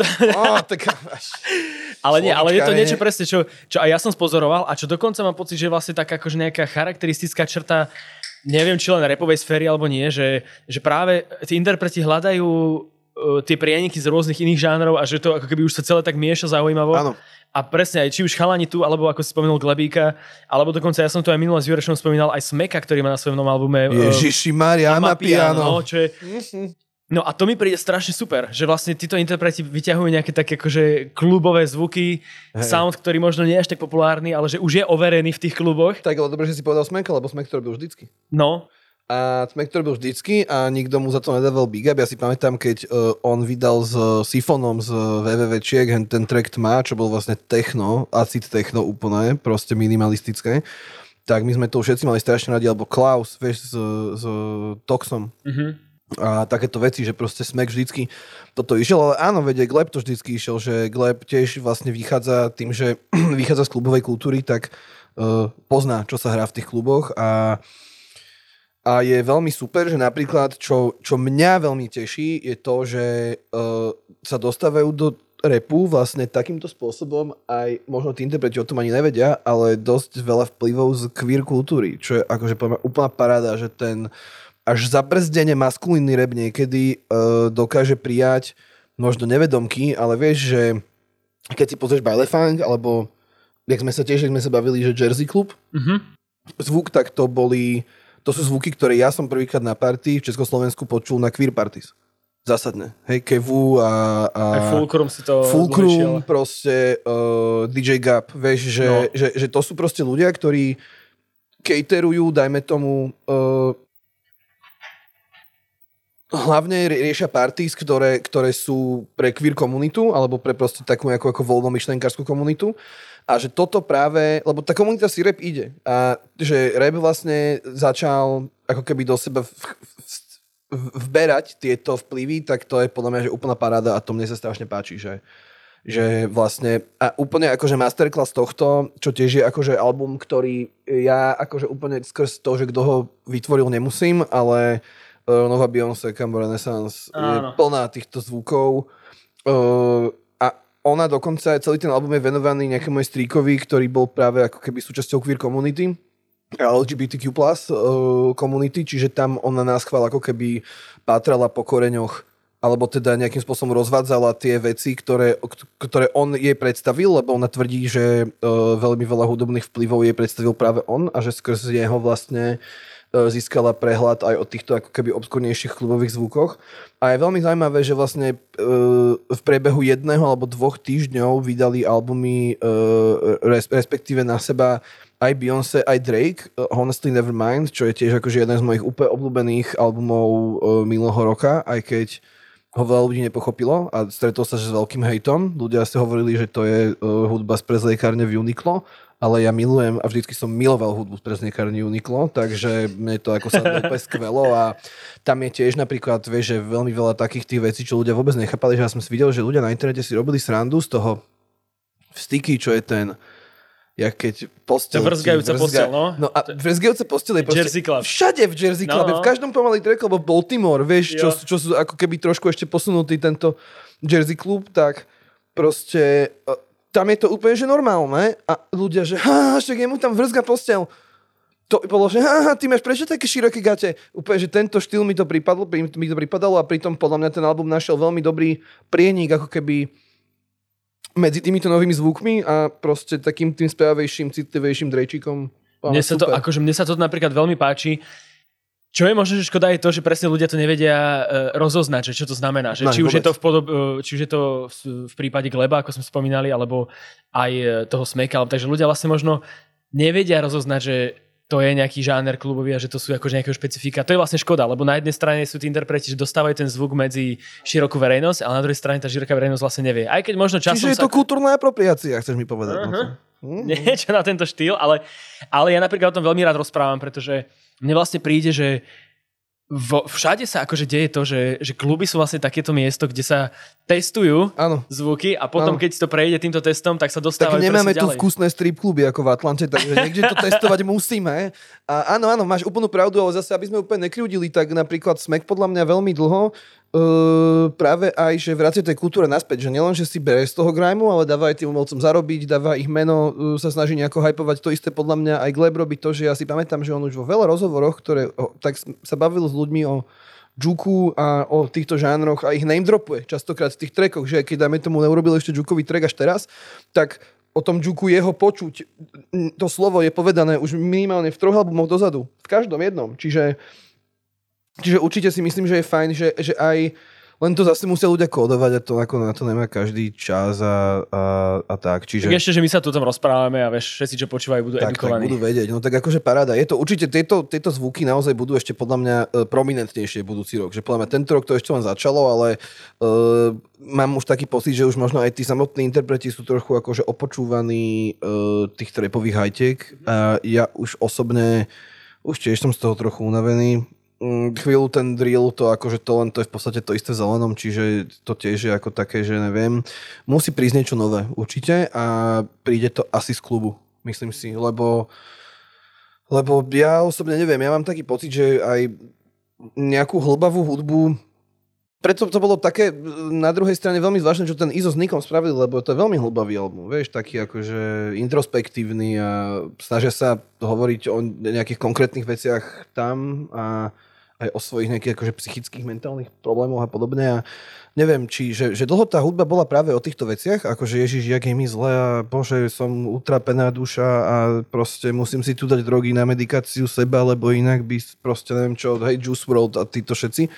No a teraz mám pocit, že práve sa zrýchluje to tempo a ľudia sa chcú viacej zabávať, ako počúvať o tom, že voľak kto je smutný. Ale keď som teraz toho Juice WRLDa načal, tak nebol to úplne šťastný rok, že? Tento rok, čo sa týka nejakých akože aj násilia v tej hudbe, ktoré by do neho vôbec nemalo patriť, podľa mňa, vieš. Tak vlastne len teraz toť prednedávnom, čo mal Marilyn Manson, čo mal presne takú tú kauzičku v Skalici, či kde to bolo? Skalici. Áno, kde ich zbili neonacisti, myslíš? Za duhovú vlajku, presne to, áno. A nikto zo slovenského repu okrem Boja Vondera na to nič nepovedal. Môže sa to aj vám stať na budúce.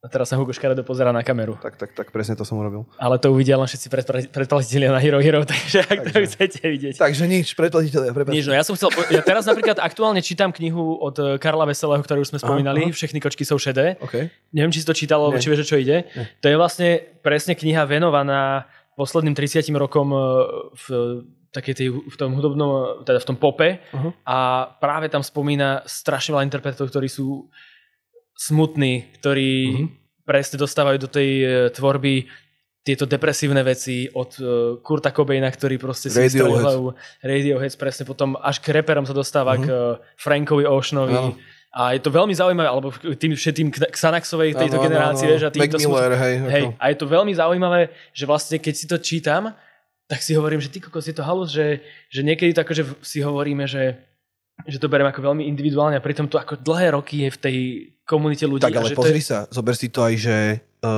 aký film na tebe nechá väčšiu katarziu, že smutný alebo veselý? Že ideš viacej hitnutý z Hangoveru alebo zo Schindlerovho zoznamu? Vieš, že to je proste tá negatívna emócia, či už ide aj napríklad, že keď berieš, že ja beriem ako najsilnejšiu emóciu ľudskú strach, tak ona môže byť aj dobrá, aj zlá, ale je proste strašne intenzívna. Vieš, že z hororu ideš proste o mnoho viac na teba vplýva, alebo proste napríklad aj temná hudba. Vieš, že úplne inak na teba vplýva ako veselá hudba. Že to je podľa mňa, aj v tomto je to, že človek podľa mňa tie pozitívne emócie nedokáže tak prežívať intenzívne. Je to, hej, však ja sa tu vlastne často s ľuďmi a s interpretmi bavím o tých emóciách, lebo ak by som ja mal povedať, že čo som napríklad hľadal v roku 2022 v hudbe, tak to boli práve emócie. Emócie. A ja si to tak prehádzujeme. Mostíkových želíkov. No ale fakt to tak bolo, že, lebo vlastne z toho kvanta, lebo okrem iného som zistil, že som teda viac objavoval, ako rotoval nejaké albumy alebo tracky. Ja naopak, úplne naopak. A v tom objavovaní som práve cítil, že ma vlastne vždy chytalo len niečo, čo bolo nejakým spôsobom emotívne zaujímavé. A tu spomeniem, vlastne v rámci môjho rapu som mal práve na prvom mieste Boya Wondera. Je to už dávno, lebo to práve sedelo k tomu môjmu obdobiu, ale pred pár dňami som si popustil aj nový album Alana Morina. Ma zaujímalo, že aký vydal ten album, som nevedel. A už ja ho vlastne Alana poznám dlho. Ja ho poznám vlastne od tých momentov, keď začínal tie EPčka vydávať, že som mal v Bezpozi. Až doteraz, keď už je vlastne obrovský. Áno. A má tam pesničku, ak sa nemýlim, je to Prepáč. A to je presne akože o rozchode, ale je to tak silno zaspievané, že to je normálne, že ja som tu si vral, že to je brutál, že dokáže dať toľké emócií do jednej pesničky, ale to je ako keby len pretavené zo skutočného zážitku nejakého, že to tam vedel dostať a je to extrémne silné. A okrem toho Alan super spieva, akože mám pocit, že je fakt kvalitný interpret, len možno, že ešte stále tak hľadá úplne tú svoju pozíciu. Áno, ale napríklad je zaujímavé to, že mal som napríklad pocit, že vec, ktorá sa viezla skôr na vlne akože tých šťastnejších emócií, ktorá bola, že super, tak to bol Simonov album Carly. Jeho som mal zase Ten bol veľmi taký akože uplifting podľa mňa celkom a taký akože do kabrioletu, vieš, že život gombička a tak, čiže... No a Simon je podľa mňa tiež človek, ktorému ešte k uzavretiu nejakej takej tej jeho persóny chýba nejaký album. Určite.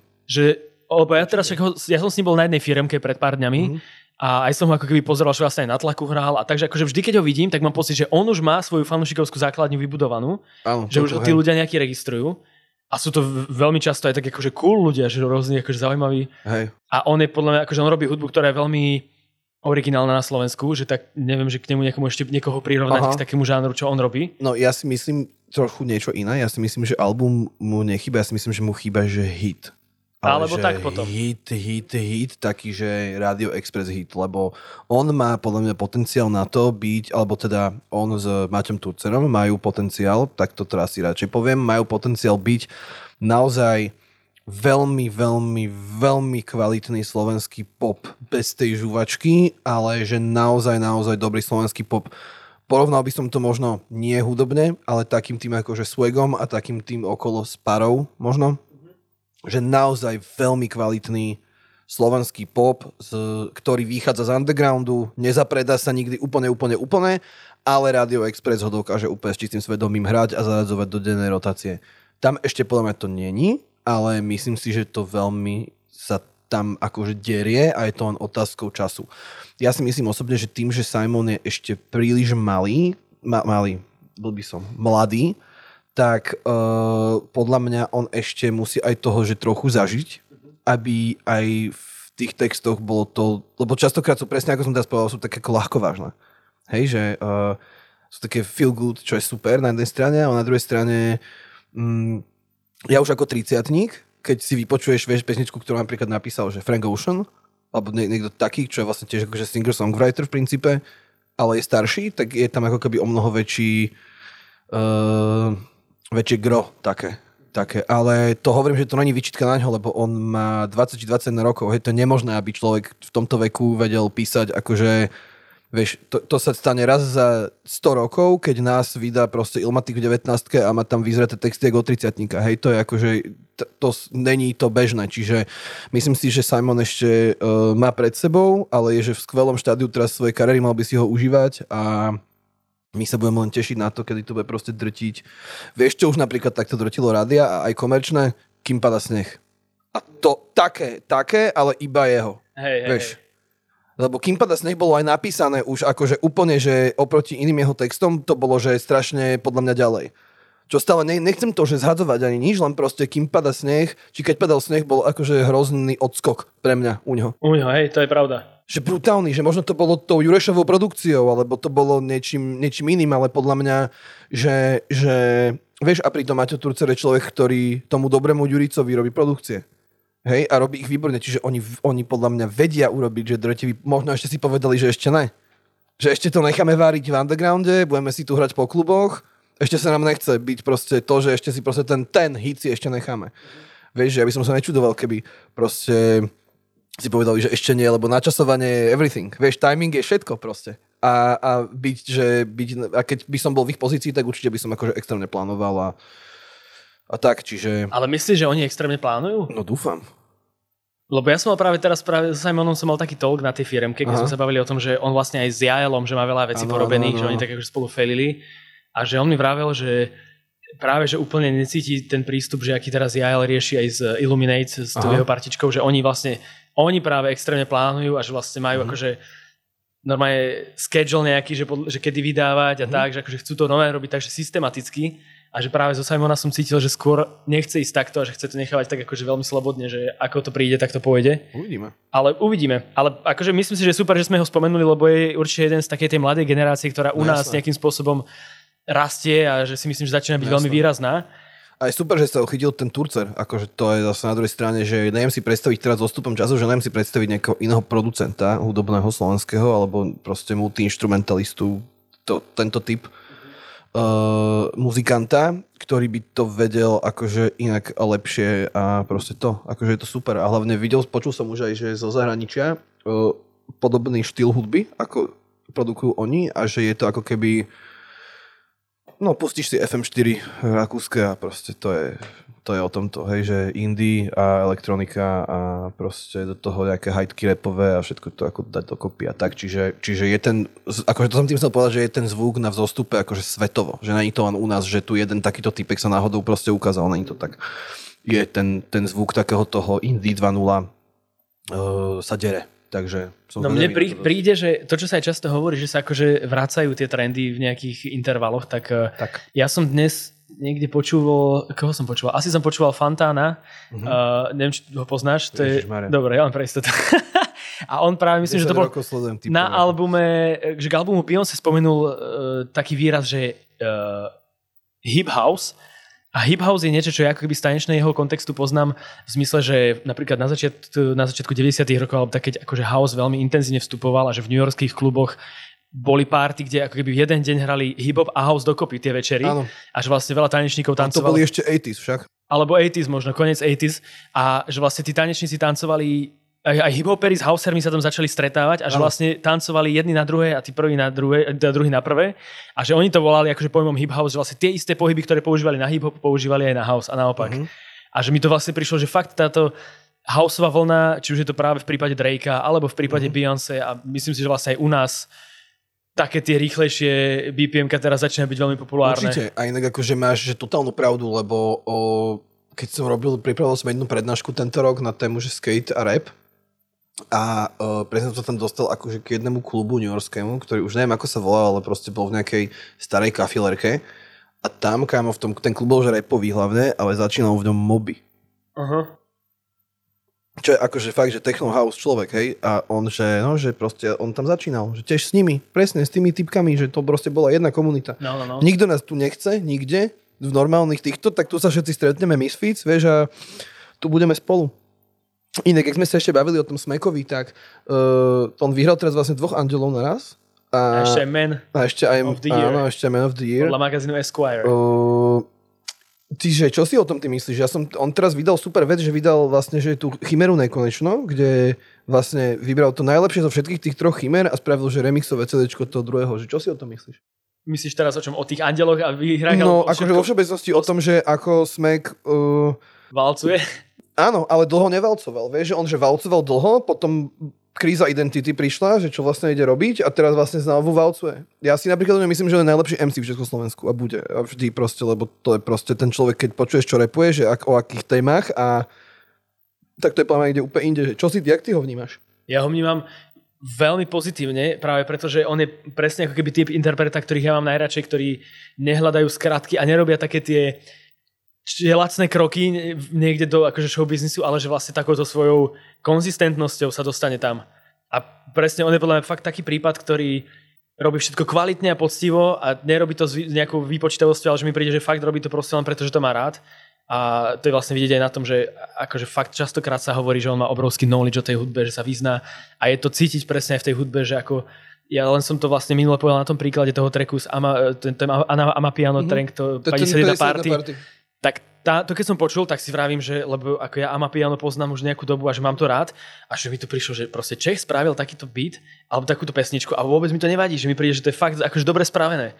Jasne, to je Black Coffee, neboj sa. No, a to sa mi páči, že, lebo pri mnohých interpretoch je počuť len, že chcú proste zobrať nejaký ten houseový sound alebo nejaký, ale že nevedia úplne, že čo tak správate, niečo takéto. No. Presne, áno. Akože je to, že v našich kontextoch slovenských veľmi divné používať to slovné spojenie. A nechcem ho akože profanovane používať, ale áno, je veľký rozdiel, kedy vidíš, že ten interpret je hlboko v tej hudbe a je že obrovský hudobný fanúšik a je rozdiel, keď vidíš interpreta, ktorý vlastne je in it for the money a proste len teraz som počul 3 tracky, kde bol houseový beat, tak mi tam hodil houseový beat. Vieš? Presne. A to je presne to, čo mám rád na Smackovi, na Glebovi, alebo aj to J. Eden mixtape, vlastne cítiš, že kokos Nobody, aj s inými vlastne tam priniesli. To si ale presne, že iba hudobných geekov vymenoval. To sú iba ľudia, že s encyklopedickými knowledgeom proste hudby a popkultúry. Ale to je tam cítiť. Áno, presne tak. Akurát, že u nás je vlastne problém asi na tej druhej strane, že vlastne tí, ktorí to vstrebávajú, ktorí to prijímajú, takže tých prijímateľov je vlastne ťažké ohúriť tou kvalitou, lebo ju nevedia rozoznať. Áno, musíš mať aj ako keby nejakú takú... Musíš poznať kontexty možno, alebo veci, vieš, že nie je to úplne tak, že na prvú šupu to trafíš. Áno, ale vieš, že je v podstate úplne jedno, aký žáner tvoríš, kým je to chytlavé. Vieš, že zober si, že napríklad, že Eminem, ako sa stal populárnym, že Eminem proste bol, že mal, že najhorší obsah tých rapov. Že to bolo nepredajné, jak mu na tom albume proste nadáva ten jeho, že you rap about homosexuals, sex and Vicodin, I can't sell this shit. To je presne ono, že ale typek spravil proste 3 tracky, tak chytlavé, že proste ani popové rádia a ľudia, ktorí proste nepočúvajú rap, nemohli tomu odolať, aké to bolo chytlavé. Hej, Real Slim Shady, to prvé My Name Is a potom Without Me. Hej, z každého albumu 3 po sebe. Bol jeden masívne popový single, alebo proste chytlavý. Nehovorím, že boli popové vyslovene, ale boli chytlavé. A dokonca v nich, že disoval ľudí, hovoril o úplne otrasných veciach, hej, tam hovoril, že o Britney Spears a disoval polku proste oného a nikomu to nevadilo. Všetci si to púšťali.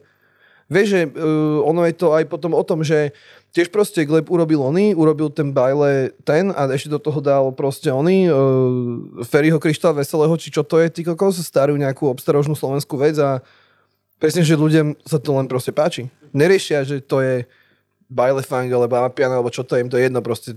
It works. Hej, no, ale ja si myslím, že to bude pokračovať ešte trošku, že sa aj ľudia budú vlastne o to čím ďalej tým viac zaujímať. Napríklad ten Jersey Club, teraz viem aj Gleb mi spomínal, že niečo chystá, nejaký taký Jersey Clubový track. A ja mám nejaké informácie, že by mali nejaké Jersey Clubové tracky vznikať, ale uvidíme. Ešte aj od Taomiho som počul nejaké takéto informácie, takže asi viacerí k tomu... My v strede koncertu od leta to máme. Vieš, že máme presne taký pomalší track s Markom, ten odohrá a potom proste Jersey ide a prechne sa, presne vrzga posteľ a už to ide. Takže keď budete počuť teraz vrzgať posteľ, tak aspoň viete, že to je viete, že to není random vrzganie postele, hej, presne tak. Že sa nenahrávalo niekde v byte, kde vedľa v izbe niekto, ne? No a ja si myslím, že ešte minulý rok aj dosť ako keby bol taký, že ty si sa tu niekoho na to pýtal, nejakého repera, že či by išiel do ringu. Či to si nebol ty? Kde som to počul? Ale pýtali sa to viacerí. Hej, no čo si ty myslíš o tomto divnom? Ja som napríklad to počul aj teraz Šajma pýta sa Luizy na rozhovore v Refresheri, takže... Inak Luisa vydala super Dobrý album, mám ho tu napísané. Veľmi dobrý album, akože ja som tiež bol, ja vždycky, keď Luizu vidím, že niečo vydáva, tak s takou malou dušičkou idem na to, ale má to v poslednej dobe akože také tendencie byť iba lepšie. Proste Heavy to Tick Up, vieš, minulý rok. Aj teraz tento album je, že... A hlavne vidíme, že je true, lebo na ženy víno... No, to je nič. No nie, nemusíš off the record, ona tam spieva, že zase plačem na party, zase plačem na aftri a išiel som proste na záchod na ženy víno funk a videl som Luizu plakať na schodoch, no tak akože je to real. Real shit, no vidíš. Real shit, dúfam, že sa nič nestalo, ja nechcem si tu teraz toho robiť srandu, lebo možno sa niečo stalo, ale... Yes. Akože bolo to, je to fakt, akože je to true. Ale nie, Luisa práve podľa mňa aj trošku zase vyťahuje inú príchuť v tom ženskom rape na Slovensku, ktorý vlastne nemá skoro žiadne zastúpenie, takže super. A super vec som počul, že niekto to hovoril, že mňa baví ženský rap, keď není mužský. Že mňa, vieš, že mňa baví počúvať, že nie babu, ktorá sa hrá na chalana, že je drsná a neviem čo, ale že mňa baví proste počuť babu, ktorá je normálne baba.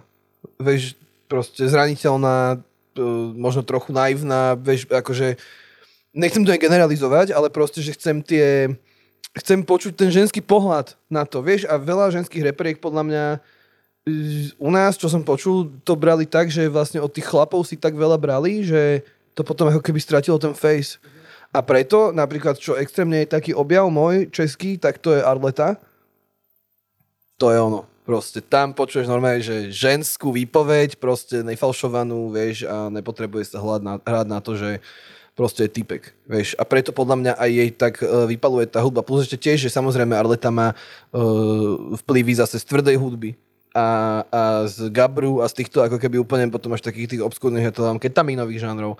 Ale tiež je tam počuť nejaký flavor iný, vieš. A že podľa mňa Arleta povie tým, že Toxiu tak akože ukázal, tak si myslím, že to pôjde.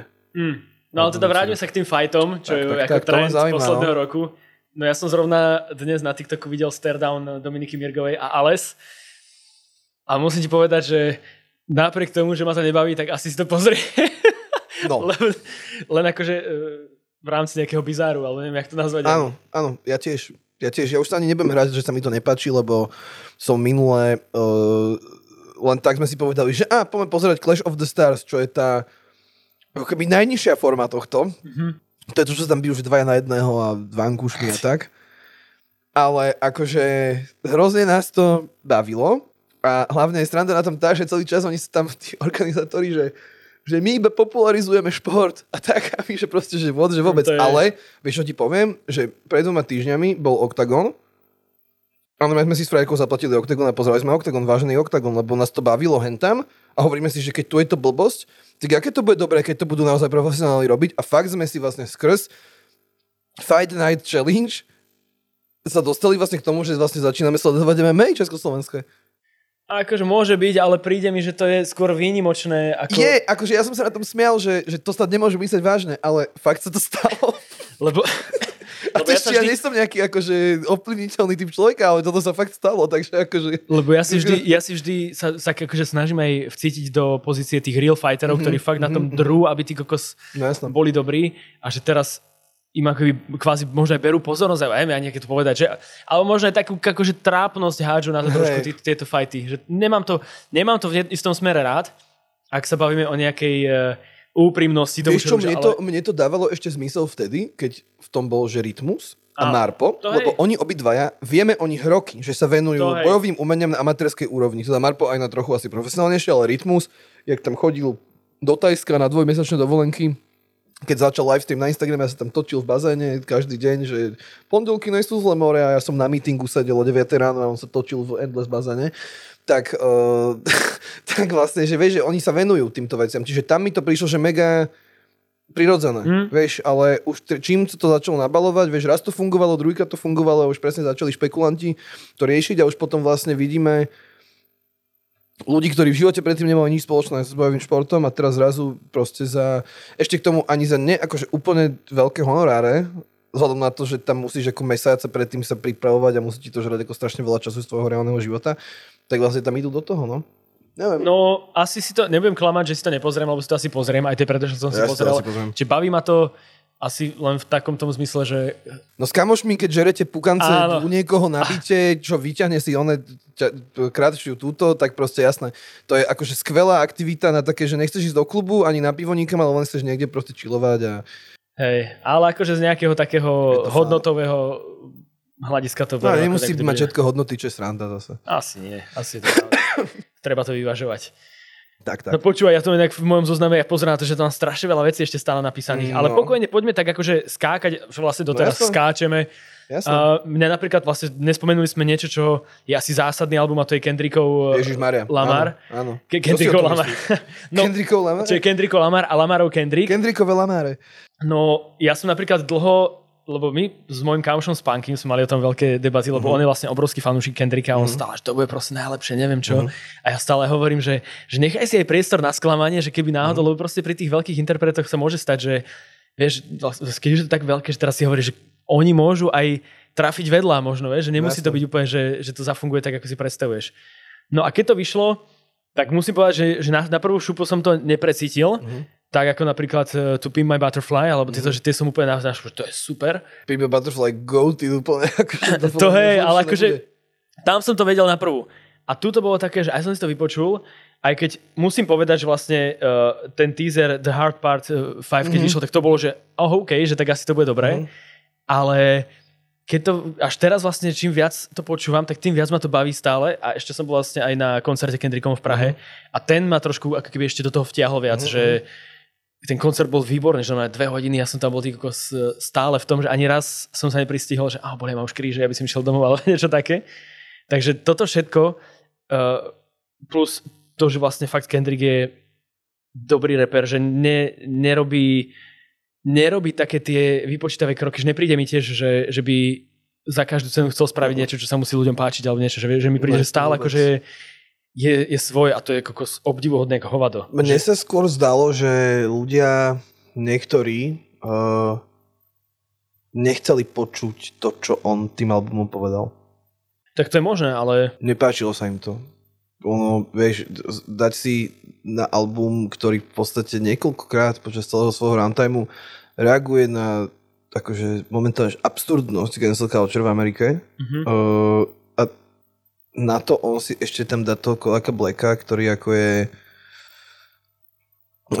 tuším, že pravoplatne odsúdený, či pleaded guilty na nejaký sexual assault, alebo volačo, hej, že...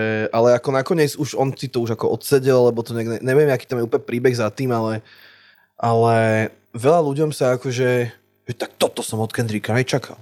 Toto si tam dal, len že on presne ako keby mám pocit, že sa stal tak trochu proti svojej vôli ikonou nejakých woke ľudí, až príliš woke ľudí. Lebo je dobre byť woke, ale netreba nič akože preháňať, podľa mňa. Všetko by malo byť akože tak niekde pekne v strede.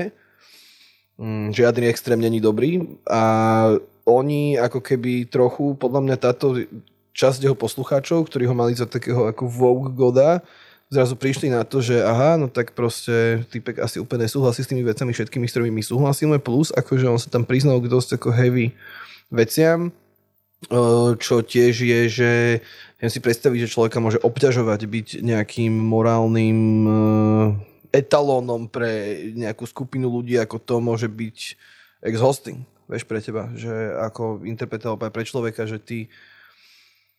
No a to, pre mňa to bol jeho ako veľmi osobný album, viac rozprával o tom, čo sa deje v ňom, ako o tom, čo sa deje okolo neho, čo je celkom akože zaujímavý change of pace, lebo zatiaľ tie albumy boli ako keby skôr reakciami na nejaké zmeny v jeho živote a na to, čo sa deje okolo neho. A ja som napríklad čakal presne toto, lebo veď medzi tým, ako vydal posledný album, tak bol ten útok na Capitol a boli proste George Floyd a tieto ako všetky veci. Tak som myslel, že práve pôjde o nejaký ako gigantický politický statement a nejaký ako ten, lenže on presne podľa mňa podobne ako Tarantino a veľa veľkých umelcov sa hrá s očakávaním publika, že on proste vie, že čo to publikum očakáva, on to musí vedieť a ty keď tomu publiku dodáš niečo, čo ich prekvapí, tak buď to môže vykupnúť ako super dobre, alebo super zle, každopádne to bude kontroverzné. Čiže ja neviem, ľudia, ktorí povedali, že nechápu, ako môže byť tento album cenený a že veď to je nuda, tak asi nevedia anglický jazyk dobre ovládať, to je všetko, čo k tomu poviem. Myslím si, že povedať, že tento album bol vyslovene zlý, je také rúhanie, lebo proste Kendrick Lamar, keď si prdne do mikrofónu, tak je to lepšie ako 50% všetkého, čo kto tu si myslí, že má čo povedať. A nielen tu, ale aj v zahraničí, takže tak asi. Mne sa na tom ale páči presne to, že vlastne taký obrovský interpret, ako je on, že dokáže priznávať tie svoje chyby a tak veľmi ako tak to verejne. A mne to práve, že príde super, že narúša také tie nejaké, že dáš si na piedestal nejakého interpreta, ktorý je akože neomylný a neviem čo. Alebo že projektuješ na ostatných ľudí to, čo si ty o nich myslíš a potom, keď tí ľudia sa správajú inak, tak zrazu si z toho prekvapený. Ale oni nikdy neboli takí, ako si myslel. To len ty si idealizoval presne tých ľudí. Čiže hrať sa s týmto celým ako konceptom, plus akože, vieš, týpek tam rapuje o daddy issues u mužov, čo vlastne je väčšinou aplikované na ženy. Hej, že skôr, že ženy, keď majú daddy issues, tak proste je to akože z toho urobený running joke, hej, ale proste pritom naozaj pri mužoch, hlavne týchto mužoch pri marginalizovaných skupinách, hej, ktorí ako väčšinou tie otcovské nejaké vzory nemajú a Zaujímavý album veľmi. Veľmi. A musím povedať, že to je práve jeden z tých, ktorým sa stále rád vraciam, lebo mám pocit, že ešte stále akože som nespracoval všetko. Kendrick je taký hlavne aj podľa mňa umelec, že je veľmi málo ako keby momentálne rapu hlavne, ktorý má nejakú repeat value, že by si sa vracal k tým CDčkám, že proste niekto má už 5 CD-čiek vydal, ale ani jednému sa nevrátim nikdy, lebo si ho vypočujem proste tie 2 mesiace, kedy to vyšlo, ako trošku možno hypujem z toho nejaký jeden track alebo čo, ale to mi zostane v nejakom playliste volakde a inak proste akože to CD-čko hážem do koša, ale Kendrick je podľa mňa taký interpret, že predsa sa k tomu dá vrátiť. A ďalšími takými interpretmi, ktorým sa podľa mňa podarilo veľmi, veľmi husté telo práce dať dokopy, je 58G. Čo akože podľa mňa veľmi veľa ľudí čakalo, že ako teda bude ich prvý album znieť inak ako ich mixtapy a toto bola podľa mňa taká hlavná domáca úloha, ktorú si oni museli spraviť a mám taký pocit, že si ju spravili, lebo vlastne pustili trošku viacej tak práve tých elektronických vplyvov do toho albumu, pustili tam nejaké ženské vokály, pustili tam proste aj niečo iné, ako je drill a grime, taký ten ako veľmi tvrdý. No a ja som bol s tým veľmi spokojný ako posluchač, že som dostal presne to, čo som chcel.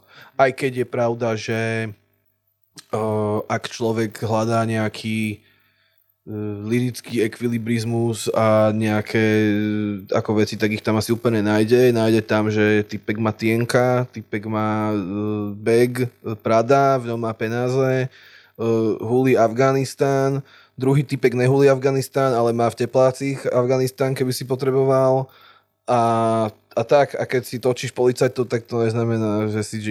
Hej, ale akože ti to nevadí vôbec. Akože. Ja viem, rozumiem ti. Ja som na chvíľku z toho bol ako keby taký, že ma to možno zamrzelo alebo niečo, že som mal pocit, že tam presne že tam liricky už ako keby nemajú sa kam posunúť, ale vo finále mi to tiež nevadí, lebo nie každý album musí byť taký, že veľavravný, ale že niektorý proste je taký, že počúvaš a tu ja dokonca aj, lebo ja som ti dal aj za domácu úlohu dať si nejaké, že si spraviť top 5 trackov za rok 2022 a ja napríklad ich outro mám aj DJ EZ, mám práve aj ako medzi tým. To je super. Výborná pecka. No ale ešte nepôjdeme k týmto top 5. Ja mám brandy z toho, sorry, to len taký teaser asi na platenú časť, ale ja mám teaser, brandy. To už inak sme dávno podľa mňa v platene, neviem koľko bude mať tento rozhovor, ale teda na konci niekde dáme ešte nejakú top 5. Ale veľmi dobre sme to teraz takto popreskakovali. Napríklad v tých Čechách, keď sme teraz teda z toho Kendricka išli na 58G, tak tam ty si ešte spomínal Kalina, ktorý je podľa mňa tiež veľmi zásadný interpret tohto roku v Českej republike. Extrémne vystrelil, predbehol ty kokos Viktora Šíňa kráľujúceho. Ty kokos predbehol Dvořáka. Ty kokos, akože to je to, keď vyšiel to album, tak proste ani Karel Gott nemal toľko streamov. To je neuveriteľné. No a tu je práve vlastne súvislosť s tým, čo tiež si ty nadhodil ako tému a to je používanie TikToku a jeho vplyv na hudobnú sféru. Prišlo to sem? Prišlo to, no. Je to veľmi výrazne cítiť.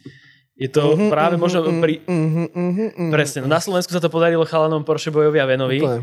A v Čechách mi príde, že ten Kalin s Hanou Montanou, alebo ešte s nejakými inými vecami, možno aj Šína som tam postrehol nejaké, že boli... Áno, a tiež bolo aj Nejsem voľná videla, som nebaví, to tiež bolo.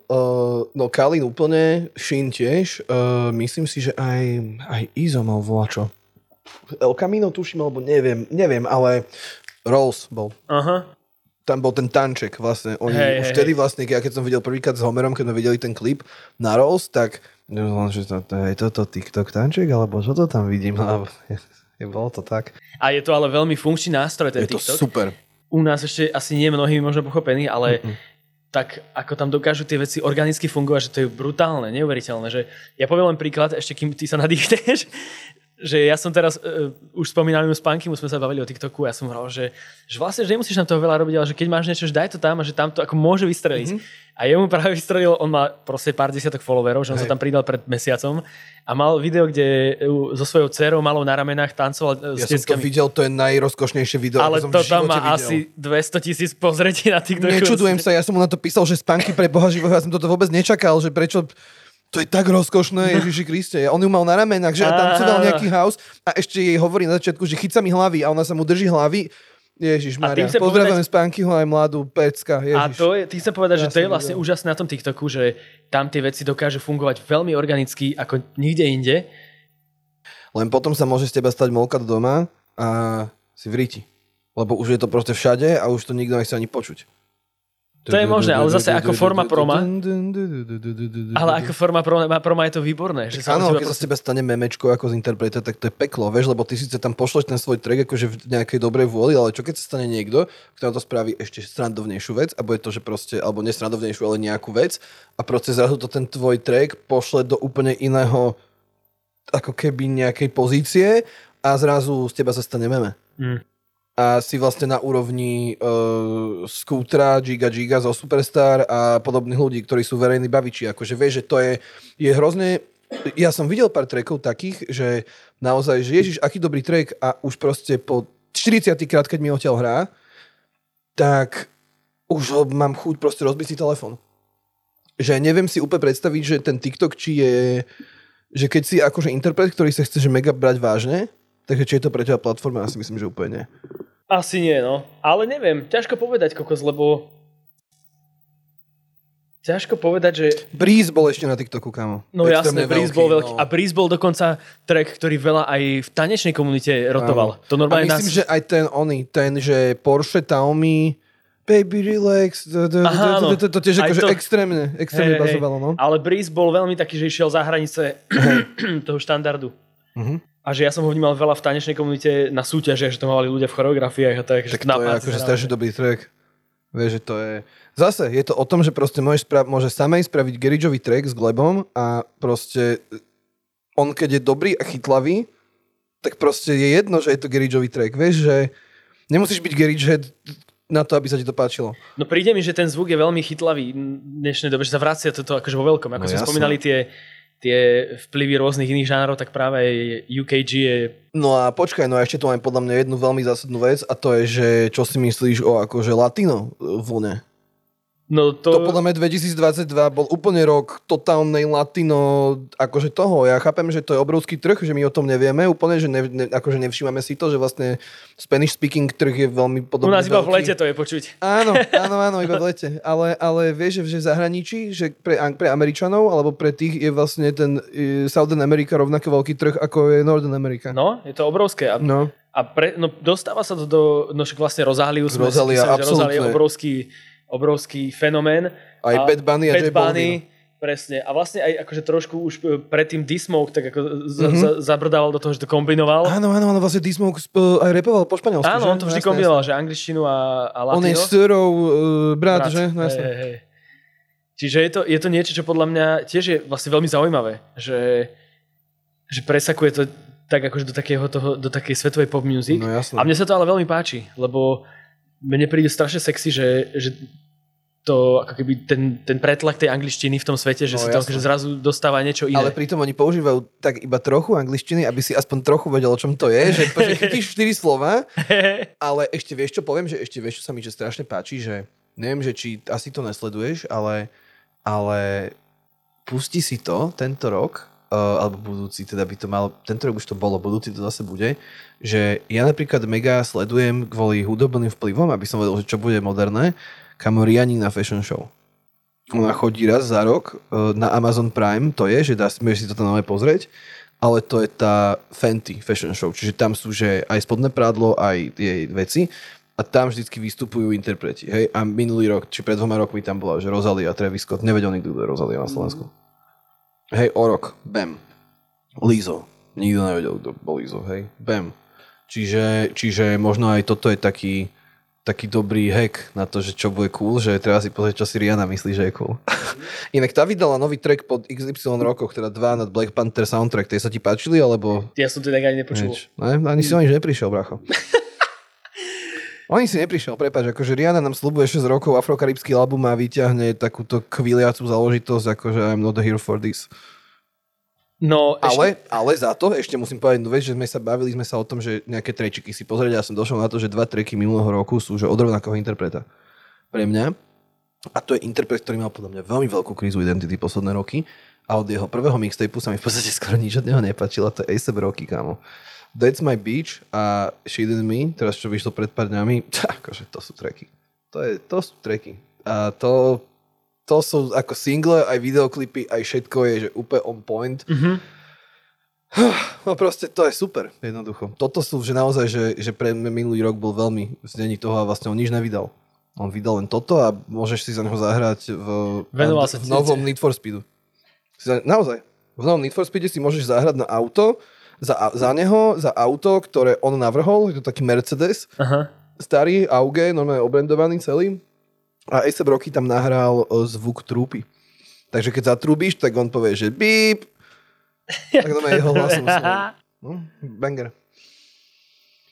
No, takže tak. No a počúvaj, a teraz zásadný bod.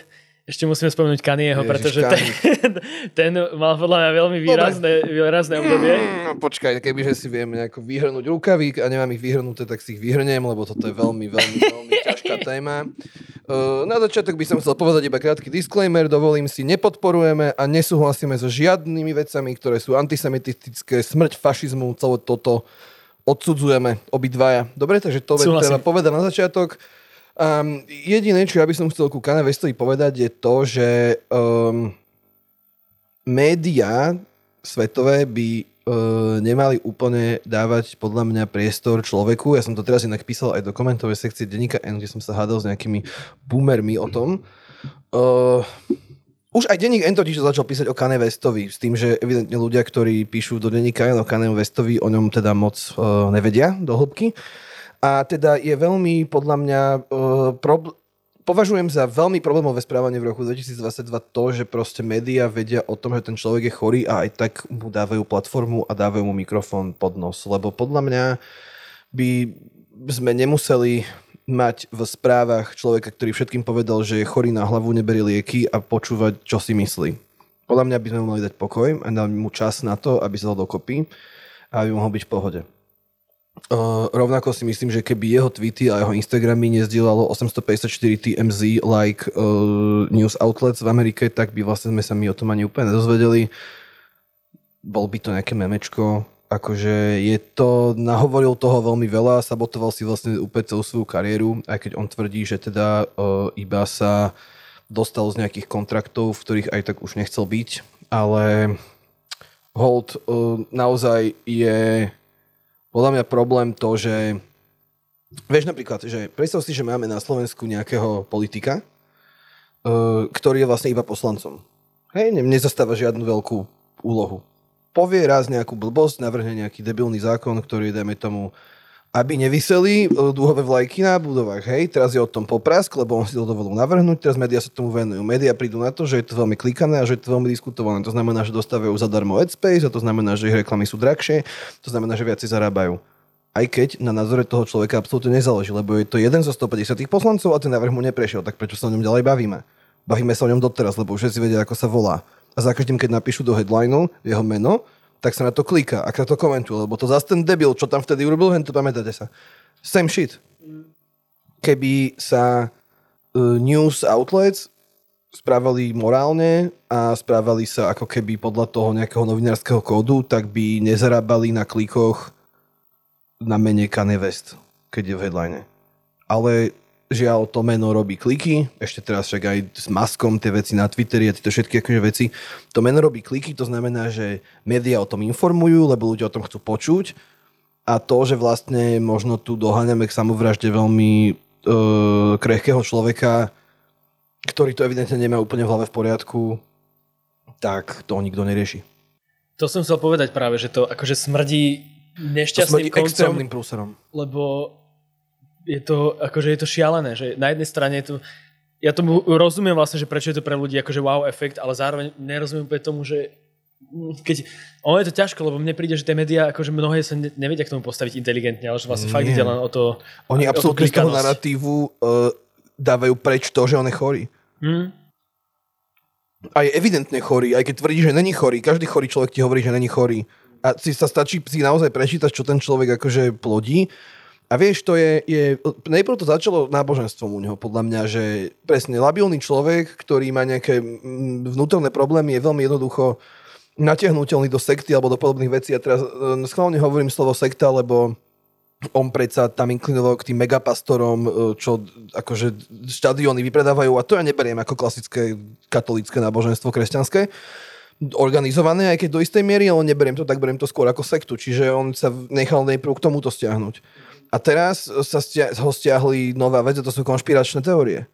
Predsa to, že proste ty prídeš do Adidasu, kde chceš vybojovať si to, aby si mal svoju značku a mal si tam proste nejaké práva a podobné veci, a oni ti povedia, že ti za celú tvoju značku dajú $1 miliardu s tým, že tvoja značka im zarobí ročne 1,5 miliardy a oni ti ju chcú predať za 1 miliardu. A všetci sú bieli, kúkajú sa na teba a ty sa na nich pozrieš, že vy sa mňa robíte srandu. Že ty keby si vedel, že tento podcast ti zarobí 5,000 eur mesačne a niekto by za tebou prišiel a povedal ti, že on si ho za 5,000 chcel od teba kúpiť, tak by si sa na neho pozeral, že ty si čo o mne myslíš? Si zo mňa robíš srandu? Však ja viem, koľko je 1 plus 1 plus 1, aj keď proste som čierny a z geta, tak to viem. A vy za to, že máte 3 vysoké školy a 60 rokov, tak si to zo mňa akože robíte srandu. A v tomto bode on jednoducho proste prepadol konšpiračnej teórii, ktorá je predsa o tom, že všetci proste, teraz on ich volá business people, akože riadia entertainment industry, čo je samozrejme akože hlúposť, konšpirácia, vymysel, ale človek v jeho pozícii s jeho mentálnym proste rozpoložením jednoducho tomu uverí. A to je podľa mňa aj, preto sa mi aj napríklad nepáčilo, keď na Slovensku sme hovorili o ľuďoch, ktorí protestovali proti veciam, že sú dezoláti. Oni nie sú dezoláti, oni sú len proste, oni majú len nejaký problém, alebo sú proste nejakým spôsobom nachylný veriť veciam, ktoré im autority povedia. My nevieme, s kým sa on baví, my nevieme, akých on má kamarátov, my nevieme, kto sú jeho právnici, ktorým určite hrotia 24/7 do hlavy nejaké veci. Čiže myslím si, že vieš, že keď, a hlavne je to človek, ktorý momentálne už v Amerike má otvorené dvere do jediného média, a to je proste ich Infovojna. To je Alex Jones, či jak sa volá Jones druhým menom, ten týpek, hej, a my tohto človeka, denník ide o tomto človeku písať, ktorý má priestriebené na Infovojne americkej. To si tam nikto nedošledoval, že kto to je, že prečo Kanye West robí to, čo robí, a že prečo sa deje to, čo sa deje. Je to veľmi smutné. Je veľmi smutné to, že sa proste svet k nemu postavil takto.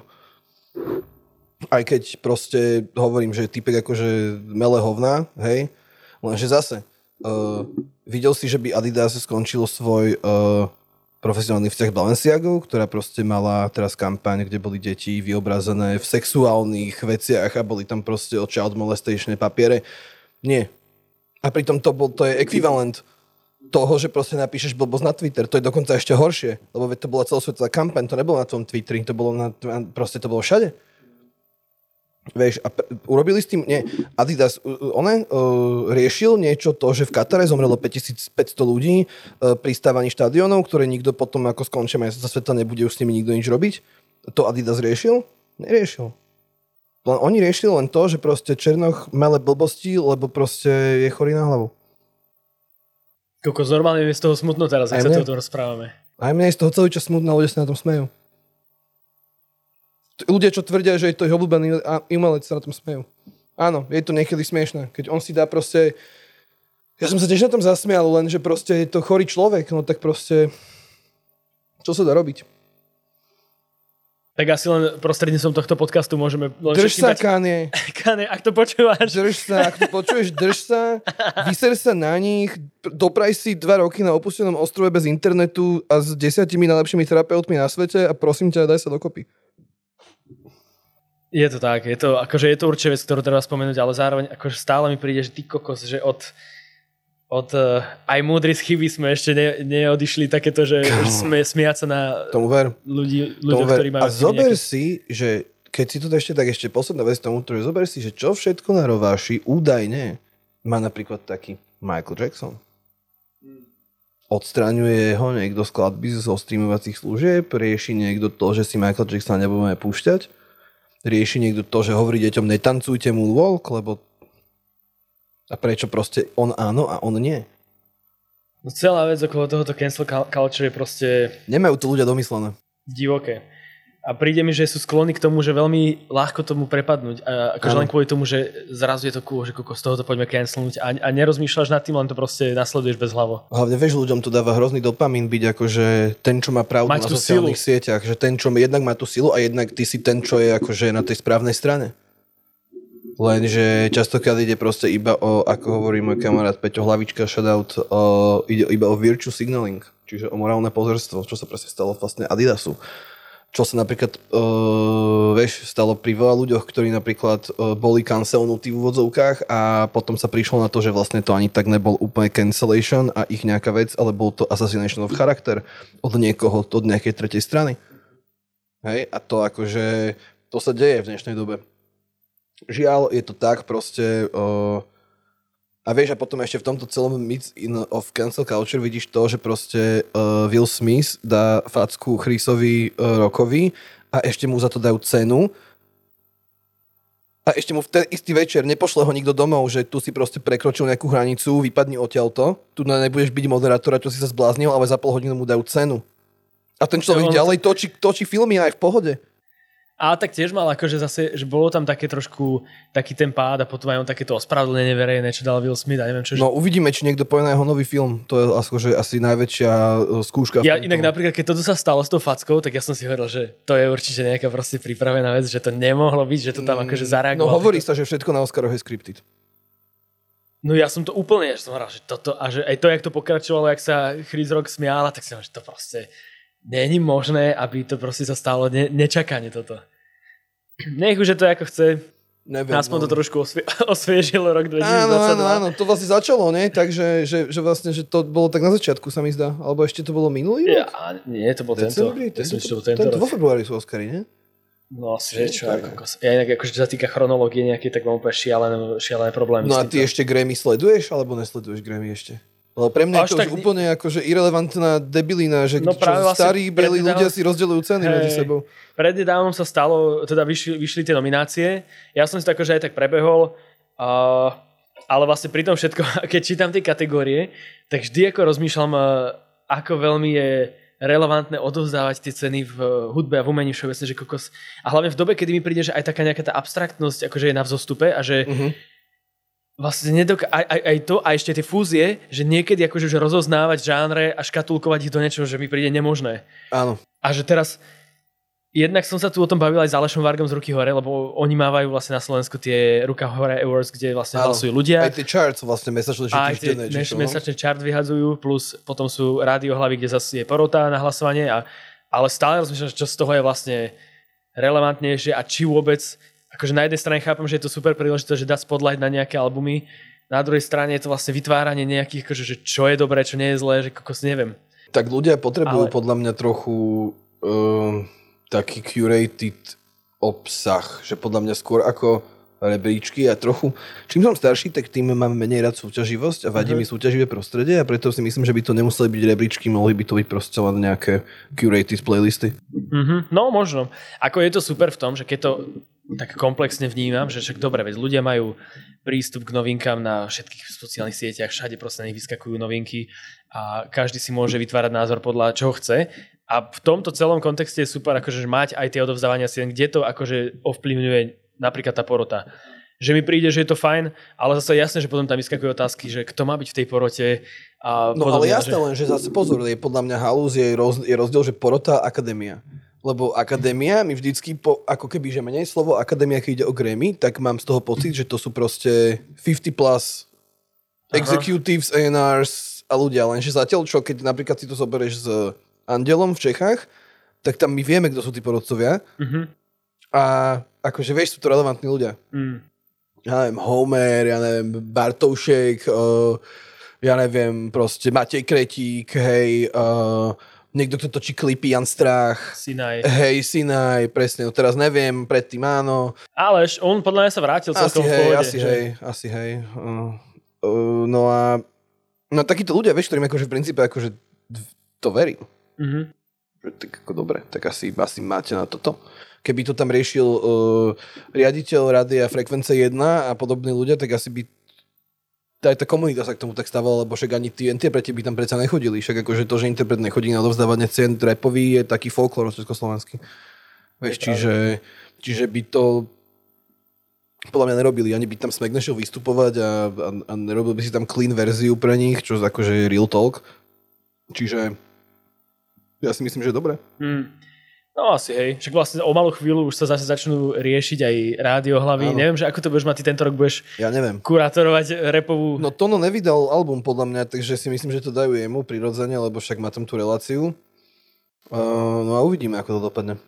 Lebo pre tých, ktorí nevedia, tak vlastne ty si bol zodpovedný za tú rapovú kategóriu, alebo teda žánrovú kategóriu v rádiohlavách minulý rok. Navždy to podľa mňa zostane ten rok, keď vyhral Pilsy. Ja som bola veľmi rád napríklad. Ja som bol veľmi rád, akože... som to hovoril, že... Ja by som ešte mohol jedného interpreta slovenského vyzdvihnúť tu, keď ide o minulý Poďme normálne dať teraz také, že už nemusíme tak akože rozoberať, ale že poďme ešte dať nejaké name drops tu. Dobre, no Šimi, jo. To bude najväčšia slovenská rapová hviezda. Šimi. Tento chalan, podľa mňa. Ten nový album je skvelý, ide od začiatku do konca výborne, proste tracky perfektné, hostia perfektný, typek už má super čo povedať, bavia ma jeho názory, baví ma proste ľahkosť, s ktorou tvorí, baví ma štýl, ktorým tvorí, lebo som to videl, jak to vyzerá a typek stále je proste extrémne humble a zlatíčko a týmto ho pozdravujem. Pozdravujem aj ja. No, mne sa hrozne páčilo to CDčko. Ešte musím počúvať, ja vlastne to ešte rýchlo čítam aj, čo nám napísali ľudia. Aha. A vlastne jedna z vecí, ktorú aj ty sa na ne pobavil, bola, že Ego neúspech. Vlastne jeho 2 albumy, ktoré vyšli a poriadne sa oni... Nezanechali moc stopu za sebou. Podľa mňa nič, no.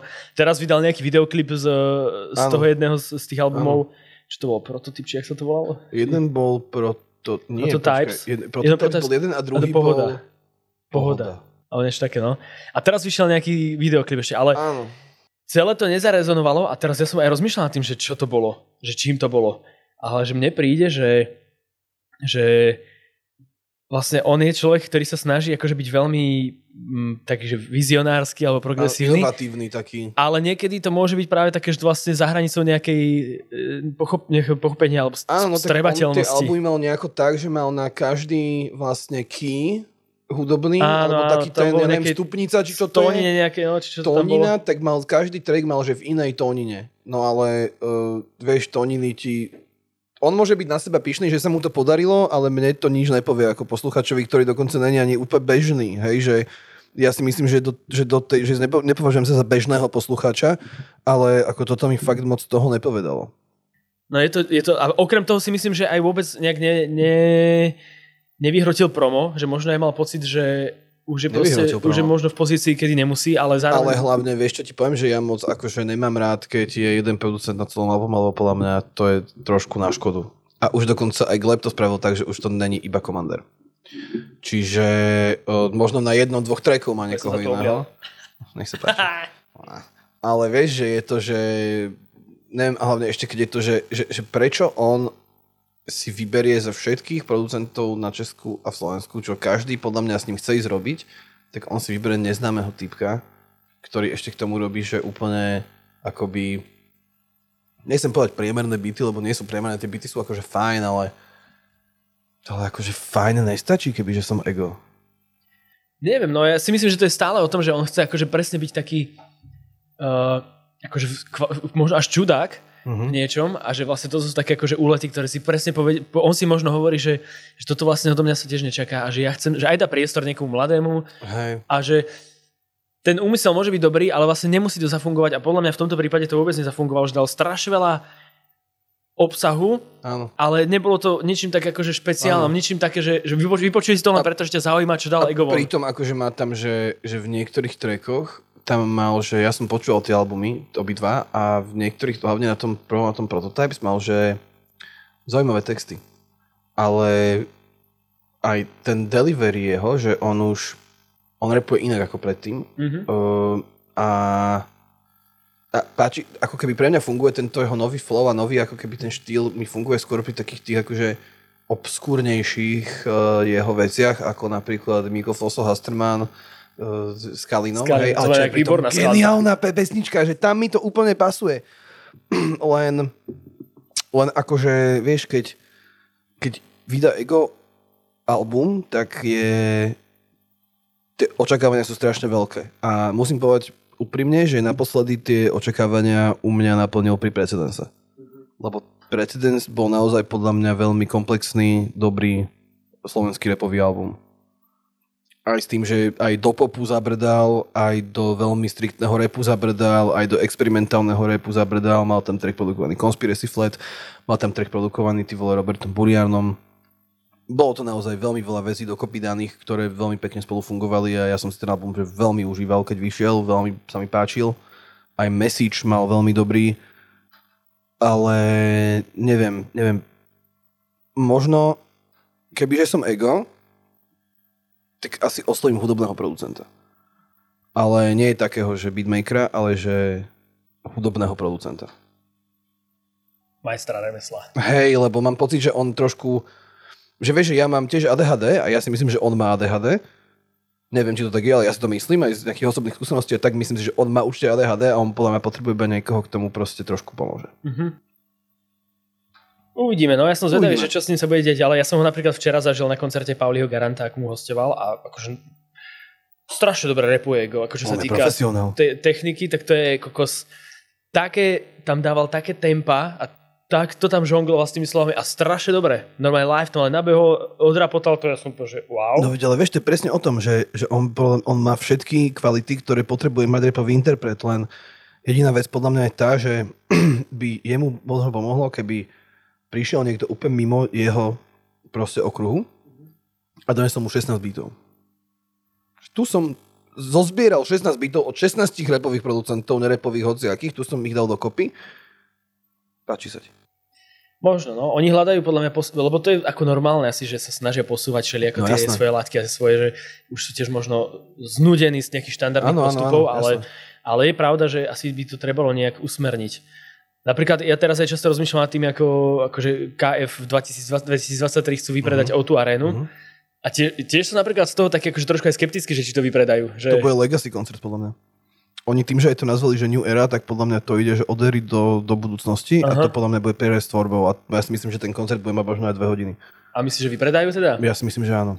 Lebo jediné, čo sa mne nepáči ešte na to, je to takéto tiež taký ten marketing rytmusovský, že prvý rapový koncert v O2 aréne, ktorý bude vypredaný. Ale bol Ben Kristoval prvý no aj on, aj Marpo tam bol a práve teraz som aj videl, že na TikToku zase videl, že Homer sa ho pýtal, no a čo ten Marpo a už tam rytmus to obhajoval, takže ale že v našom koncerte, že nebudú žiadne gitary, žiadne akože nu metalové prvky, ani že to bude real akože rapový sound. Tak môže povedať, že prvý slovenský rap akože dobré, akože ale... je tam cítiť, že proste len chcel, aby to bolo prvý, tak ako našiel nejaké, že čo, ale... Tak ale to aj my v reklame vieme najlepšie, že ideálne je, že niečomu povedať, že si prvý niečo Ja donesol. viem, akože ale zároveň pre to také, že potom obhajovať to, že však, ale vlastne tam bol aj Ben Kristova, vlastne tam bol aj Marpo, ale to nie sú úplne repery, vieš. No, tak to je také zvláštne. Ale prajem im to, určite no jasné, prajem, lebo tak si to zaslúžia, jasné, ale zase na druhej strane, vieš, že a čo? Niečo také. Vieš, že počul si niekedy v zahraničí nejakého trapera sa hrdiť tým, že niečo vypredal? Áno, Madison Square Garden. Jediný venue, ktorým sa hrdia raperi, že ho vypredali. Neviem, tak je to asi pre nich také, že dôležité, že mať takéto presne nejaké jasné, akože pre nich to môže byť dôležité, ale akože pre mňa, ako ich fanúšika, to, že budú mať koncert na veľkom mieste, ja by som napríklad oveľa by to bolo pre mňa zaujímavé, že fanúšika, keby povedali, že nie O2 Arena, ale že slovenský futbalový štádion pod holým nebom. Tak ale to už Rytmus mal s tým orchestrom v Trnave. Pod holým nebom, ale slovenský futbalový štádion, ktorý je pre 25,000 ľudí? No, nebolo tam zase, ale akože chápem, čo myslíš. You get me? No, tak uvidíme. Ale keď sme pri týchto... Lebo jediný slovenský interpret, ktorý dokáže vypedať slovenský futbalový štádion je Palo Habera a tým. A možno Elan. To by bolo zaujímavé. To by bola výzva. No možno ešte potom čaká ďalší krok takýto. Ale keď sme pri týchto koncertoch, tak práve vlastne ešte v uplynulom roku bol jeden zásadný a to je Glebová release party, alebo teda release koncert v Ružinove. To bolo super. To bolo, lebo to tiež napísal niekto na Instagrame mi ako tip. Áno. A ja tento ružinovský koncert bol zásadný podľa mňa, že to bola obrovská vec. Neviem, koľko tisíc ľudí tam bolo. Strašne to bolo dobrá energia, ty kokos. Hlavne vieš, to je, že ako keby, že zase, že pre tých ľudí to možno tak veľa neznamenalo, ale že vieš, že my sa Klebom poznáme od 14 rokov proste. My sme spolu chodili po Ružinove, ja neviem, ty kokos, sme robili blbosti ako decka. Počúvali Dizzyho Raskala, na každý mal jedno sluchátko, MP3, ešte keď sluchátka mali káble, proste akože vieš, a proste v parku Andreja Hlinku si spraviť takýto homecoming shit proste je, že pre nás to bolo niečo super mega extra. Že pre tých ľudí akože OK, fajn, nejaké miesto, ale veď vlastne to je Park 821 z toho tracku. Hej?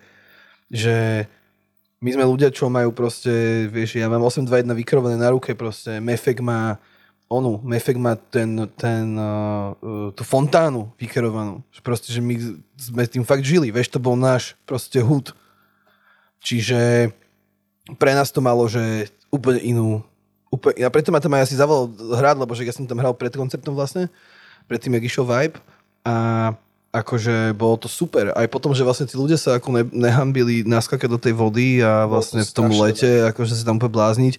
Jediná vec, ktorú som akože bol z nej taký, akože trochu to bol ten človek, čo tam liezol hore, lebo akože je to strašne ako ikonický moment, ale ja už som príliš starý na takéto halúze a už jediné, čo som mal v hlave, bolo, že pre Boha živého vec niečo môže stať, že ja už som to ani netočil, že to je sick, že typek tam leze, ja len, že pre Boha živého, kde je sanitka. No hlavne presne, toto bol moment, kedy ja som si hovoril, že fakt, že proste oslava interpreta sa môže zmeniť na veľký problém. Na totálny problém. No, že to keby tam sa stalo niečo tomu typkovi, čo vylezol a padne, tak to by bolo taký, akože taká špína na Glebovú hlavu by sa zniesla, lebo tam nebolo... Aj na rap slovenský ako taký, akože na všetko, vieš. Že chvála Bohu, že sa tam nič nestalo, ale bolo to, ja som to celé videl, že čo ti drbe, že to je proste normálne, že najkrásnejší moment, ktorý sa mohol úplne, že za sekundu zmeniť na najhorší. Hej.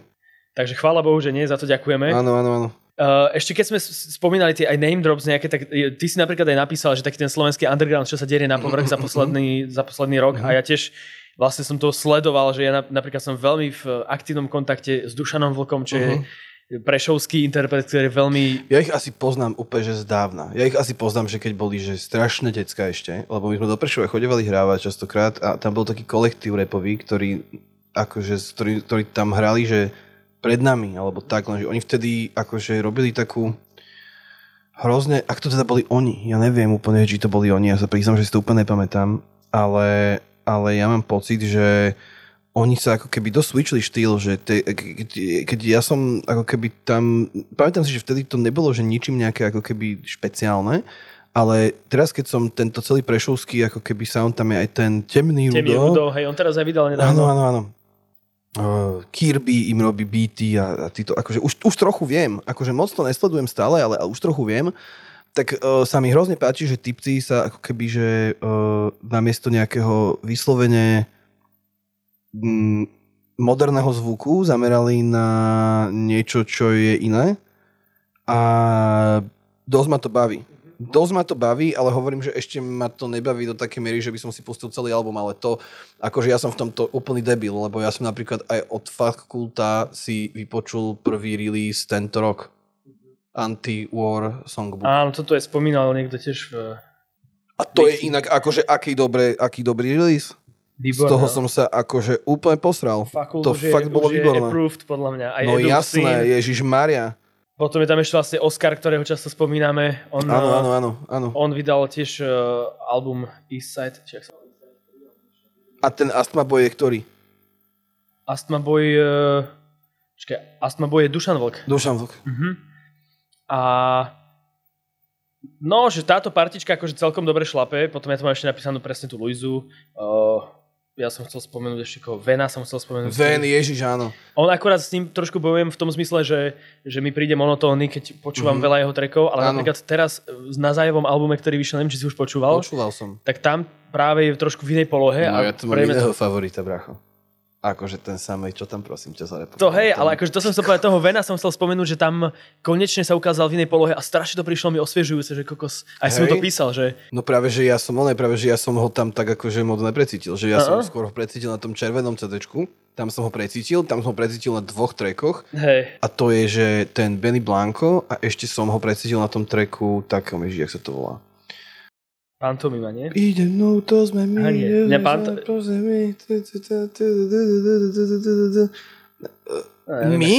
My, Y, tak nech sa to volá. Cool as fuck, to sme my. My, Y, hej. Áno. No tak to je akože, to aj hrávam, že v setoch a to dokonca, že to je track, na ktorý za mnou došlo už minimálne, že 15 ľudí, že to je po slovensky. A ja, že áno, to je posledné. A oni, že tomu ver, že takto rýchlo potrebujem vedieť, že to šazamujú. To je akože úplný banger. Takže Ven určite, ale na Zajavom albume akože ja musím ten 09 píš si. To je akože, ja som to včera si presne preklikal rýchlo a musím povedať, že akože samej... To, že nezoberiem, jak to tam má, on tam má niečo také, že nezoberiem ti frajerku, lebo by z toho bola kauza, alebo niečo... On tam má úplne hrozne BDS veci. Také úplne, a na konci to ešte zadrbe tým, že Zajo už ma nevolaj na... Jak to tam je? Že už ma nevolaj na track, že už ma nevolaj na track, jak sa keď je to track, to Kelu, ja už neviem. Na feat, ale čo? Ne, že nevolaj ma na Ego Trip, lebo to zo mňa robí hajzla. Úplne, že wow, že proste, že ale bavil ma zase takýto, že prehnanie sebavedomí samej po dlhej dobe. Som akože, lebo on skôr teraz pôsobí tak akože vulnerable, ale takto akože on je, že nechoď do Košic, lebo ti zoberieme frajerku a to akože to je dobre, to je veľmi dobre. To som si veľmi užil od sama. A ešte je tam, že Luka s ním, čo je akože úplne že divná kombinácia a Luka tiež tam akože veľmi dobre rapuje. Čo ja napríklad som bol trochu sklamaný z nového CDčka. Ja som ešte nepočul, lebo úplne ešte som neprišiel tomu na chuť, ale chystám sa na to. Má tam jednu strašne srandovnú vec, že volám ju baby, lebo neviem, jak sa volá, alebo niečo také tam má. Áno, že baby sa teší, keď je daddy doma, volám ju baby, lebo neviem, jak sa volá. Že má tam hlody, ale v princípe je to, že púl 10 až 20 fráz, ktoré sa opakujú stále dookola, niečo podobné ako doktor. Ale tiež mu to zožereš častokrát, lebo Luka to strašne charizmatický a tak ako bosovsky hovorí a vlastne s tým nemám žiadny problém konec koncov, ale viem si predstaviť, že niektorých ľudí to nemusí baviť kvôli tomu, že vlastne je to dosť často stále to isté. Ale hovorím, ja nie som úplne, nepočúvam rap len kvôli tomu, aby som proste dostával životné múdra do hlavy. To sa ani nedá podľa mňa non-stop. Je dobré niekedy to proste pustiť a dať priestor nejakým veciam, na ktoré sa vyskáčeš. Alebo... Hlavne však vieš, keď si zoberieš, že aj v tom pope, v hociakom inom žánri je proste takýchto trackov, že strašne veľa. Kde sa v refréne spieva la. No jasné. Hej, vieš, a podobné veci a nikoho to nikdy nesralo, iba v tom repe to ľudí sa že je to akože málo. Asi akože veľmi záleží aj na tom, že akom ty si nastavení, že čo vlastne chceš počúvať, že to je ako... Aj čo očakávaš od toho? To je očakávanie asi veľmi ťažké niekedy. No ale nič, poďme ešte nejaké... To už bude... Už sme veľa? No, tak 2,5 hodinky. Wow. Ale to vôbec nevadí, však čo veľkonočný... Vianočná nálož. Silvestrovská nálož to bude. Ale no ešte dávajme nejaké... Ja ti budem hovoriť, čo mám napísané. Mám tu napríklad napísaného Boy Wondera, ktorý ma potešil svojim albumom. Áno, po dlhej dobe. Človek z planety sem bol super. Pre mňa najobľúbenejší track Lieky určite s Matisom. A to dokonca je super, že to produkoval mladý Jozef Bajerl, čo je Odradí ma taký jeho parťák. Nice. On vlastne teraz aj vydal svoje prvé také akože autorské EPčko, aj na vinile a super, má tam aj feat je tam že Aneta na jednom. Je tam potom jeden s Ideom a s Darwinom. Ja som mu tam dokonca niečo nahral. Takže tak, nice. ale dobrá, príjemná hudba, veľmi akože počúvateľné. Ja som zase musím povedať, že mne sa strašne páčilo zase zo zahraničia, že tento rok vyšiel track Hypetrain Andersona Páka. Áno. A to je vec, ktorá mne sa hrozne páči. Znie to, jak že George Michael, keby žil, tak podľa by si taký beat zobral. A celé to aj ten klip tam má strašne dobrý, proste frajerský a celé je to úplne super.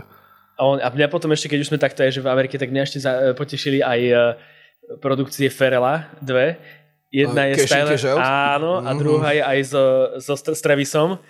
To je Down ktorý? in Atlanta, čo vyšlo teraz pred asi mesiacom. Tak to som nepočul ešte. Fakt? To je zase skôr taký akože víkendovský sound. OK. Také 70-ky, ale super.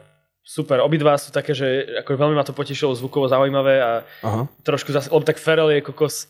To sme si aj písali, to sme si písali o jeho starých produkciách, že Frontin, ty kokos, alebo že to sú proste veci, ktoré nám vždy budú dobré. Change Clothes, vieš, I Just Wanna Love You, Super Thug, proste všetky tieto veci, no. A Timbaland to isté, vieš, to sú proste super producenti.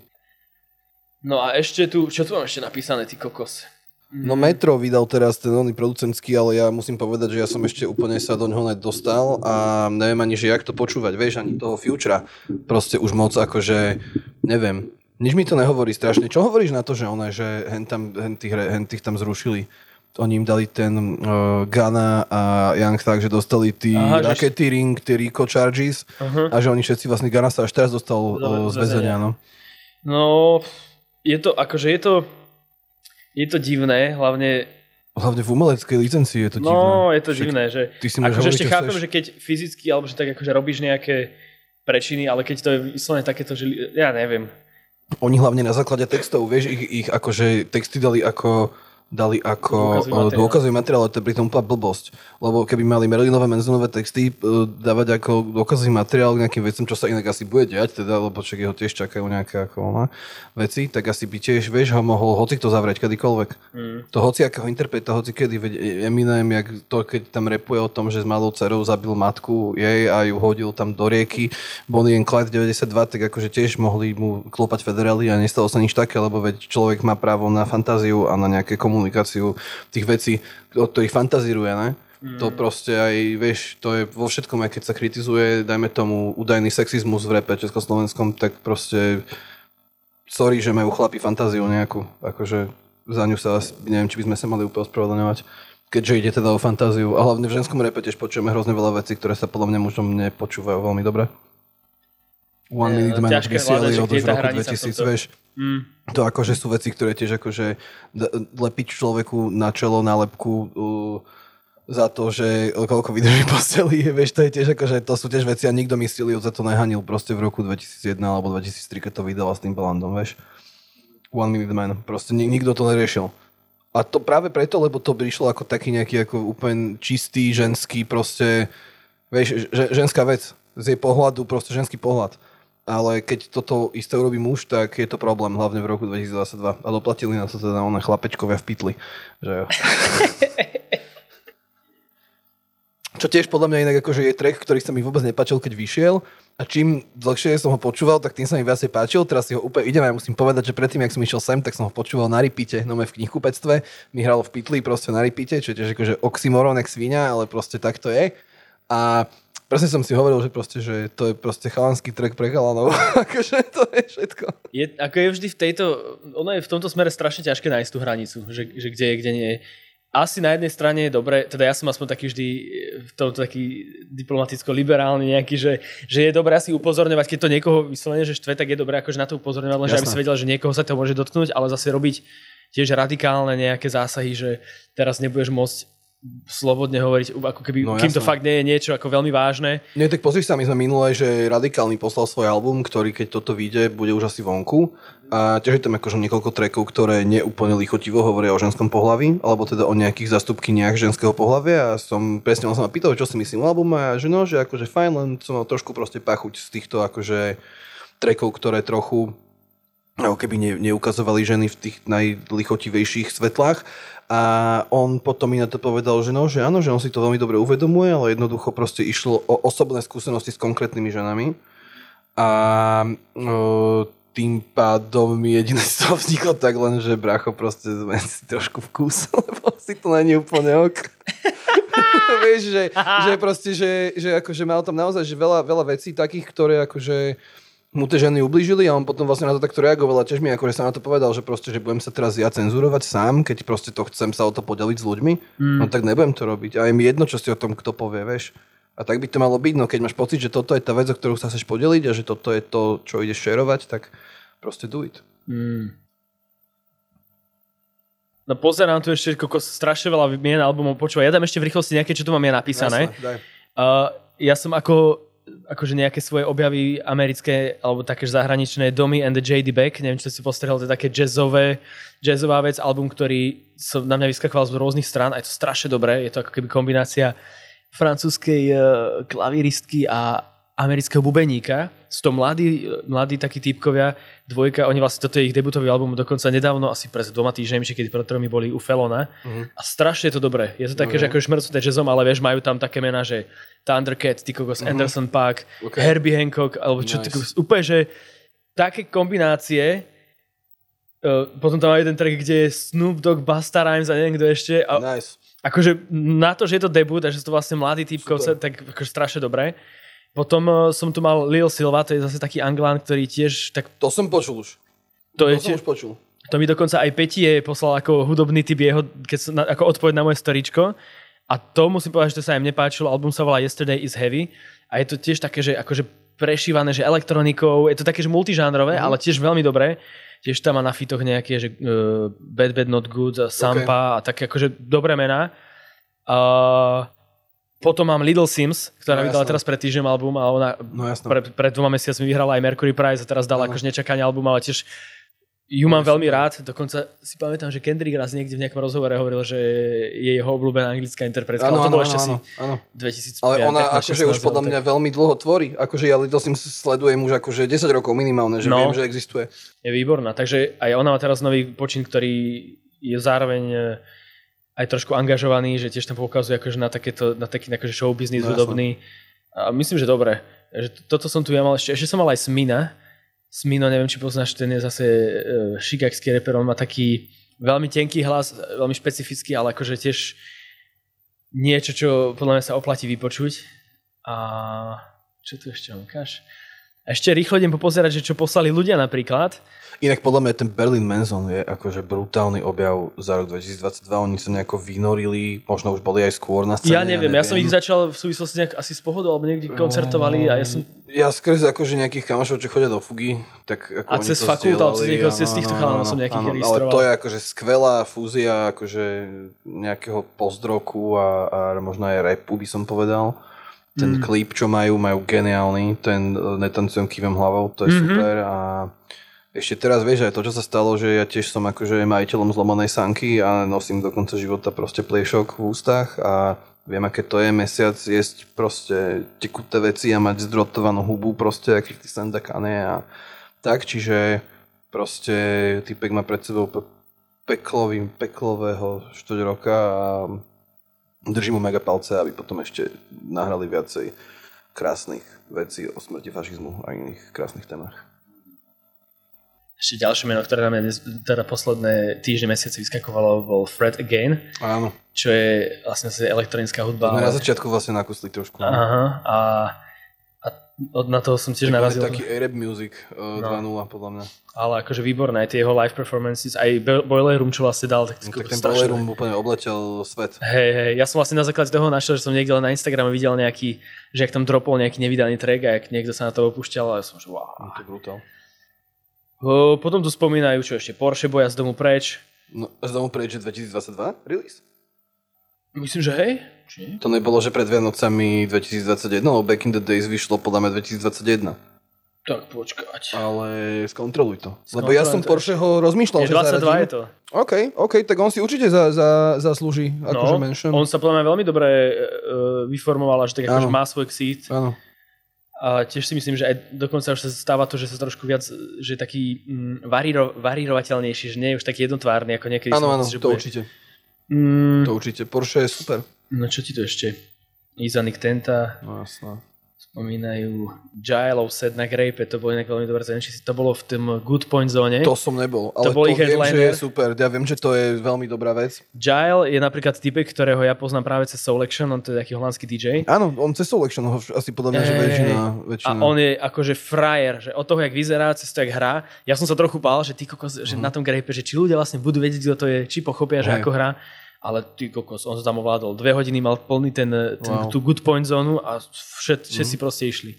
To tebe niekto poslal ako hudobný typ. Áno. Ale to veľmi rád spomenul, lebo aj pre mňa to bol ako keby nejaký veľký moment. Áno, mne poslali aj ten koncert Klebika. Áno. V parku. Kendricka som tam mal ešte. Kendricka. Potom tu sú veci, ktoré nepoznám. Toto bolo vlastne, že niekto tu spomína ešte také, že na momenty z tohto roku, že Arrested Development v MMCčku. OK, to som zachytil, že bolo, ale nejak som to neriešil. To Arrested Development mňa nikdy úplne ako nechytil, asi. Ja tiež len tak, že akože... Mr. Wendell a to je všetko. No, tak na začiatku akože tej éry, že som ako vedel, že existujú a že také tie základné tracky sa dostali ku mne, ale... No dobre, ja si myslím, že akože ja to potom ešte, kokos, toto má... To budeš mať šichtu. 2 hodiny 40. Wow. Bože. To nevadí. Patronisti dostanú hlavne aspoň na lož. Ja práve, že rozmýšľam, že toto dám možno aj celé verejné. Inak. OK. Také, že vianočný darček pre ľudí. Uvidíme, či to niekto dopočúva dokonca.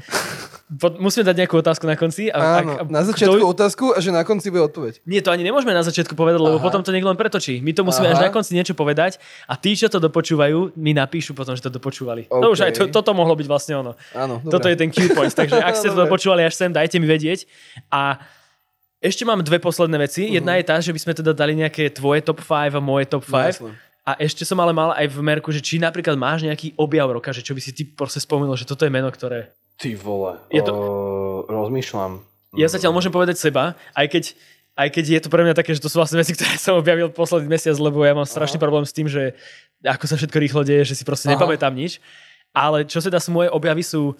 Jeden je zo včerajšieho koncertu Pauliho Garanta, kde mal za sebou gitaristu a speváka, ktorý sa volá Štepán Urban. Okay. Strašne dobrý týpek, nepoznal som ho predtým. Brutálne spieval naživo, extrémne to bolo dobré. Takže jeho normálne dám, že objav týždňa, ale aj roka môžeme. No a potom mám jedného Angličana, ktorý si hovorí Songer. Počul si toto niekedy? Ja som ho nepoznal tiež, neviem, či si na mojej storke postrehol, keď som dával takého mladého typka, ktorý rapoval do Toxic od Britney Spears. Áno. Tak to je on. Okay. A ja bože, kokos, to je jaký typek som ho našiel. Ale akože obzvlášť tento mashup do Britney Spears, do Toxic, jak rapoval, to bolo z nejakej show, myslím, že Black Box sa to volalo, alebo niečo také, že keď dáte Songer, Toxic, Black Box do YouTube, tak to nájdete. A je to strašne dobré, jak to rapuje. Normálne by som si to stiahol a hrával by som to. Ja som tiež také video teraz videl jedno srandovné, kde AJ Tracy asi pred 7 rokmi rapuje do B-komplexa. Čo? Do Beautiful Lies. BBC Radio, áno. A je to, že spred XY rokov. Milujem. A ja som ešte teraz, prepáč, keď som pri tom AJ Tracy našiel tiež taký mashup, čo hral Kondukta vo svojom boiler roome a nikde to nie je strašne dobré. Akože je to, že AJ do niečoho, do nejakého takého kultového garageového tracku a ja som úplne, že ty vole, toto by som si aj spravil, ale neviem to. No, čo som našiel minulý rok, teda tento rok sú také akože divné veci, lebo sú to vlastne strašne staré veci. A ja som sa vlastne iba do nich ako keby nejako dostal, takže prvá vec je, že vlastne minulý rok vyšiel druhá séria seriálu Wu-Tang Clan, ktorý neviem, či pozeráš. Je to že skvelá vec, robí to Hulu, myslím, produkuje to RZA. No a skrz toto som sa akože takže idem si pozrieť akože tú tvorbu tých členov, teda dostal som sa k albumu, ktorý sa volá Supreme Clientele od Ghostface'a.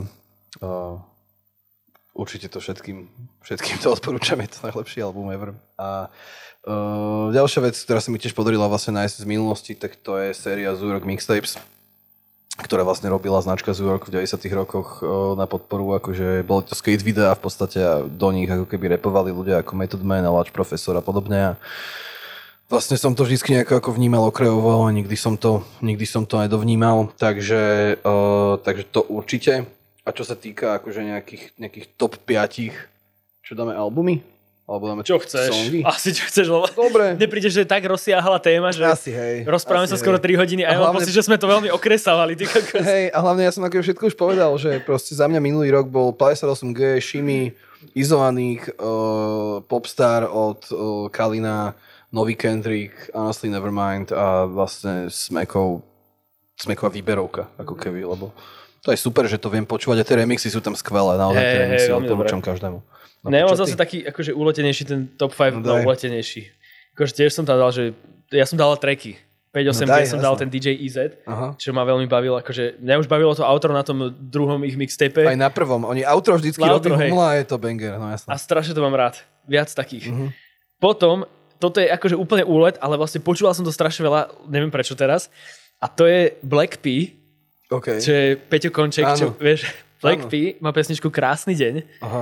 A je to strašne groovy, akože to tanečná vec, ale to je z roku asi 2006. Však on toho nestihol už moc potom. No to nie, a to bol z jeho asi jediného albumu vlastne, ale to je normálne, že akože sú tam síce v jednom momente, sú tam také trochu prestrelené, také gitarové riffy, čo možno nemuseli byť, ale je to strašne, akože úplne, že Amerika, taká okopčená, ale veľmi dobre. Som veľmi zvedavý. Takže Peťo Konček, Black P, Krásny deň. Potom tu mám takú, to je taká akože houseová skladba, čo vyšla tiež tento rok, Sango, neviem, či poznáš Sanga, on je taký brazilský producent, tak on vydal teraz taký akože také EPčko, kde vzdáva úctu akože starému šikákskému houseu a je tam skladba, ktorá sa volá Calder Program 002 s Jaredom Jacksonom. To je tak akože tiež Soul Action vlastne dvojka, ale veľmi dobré.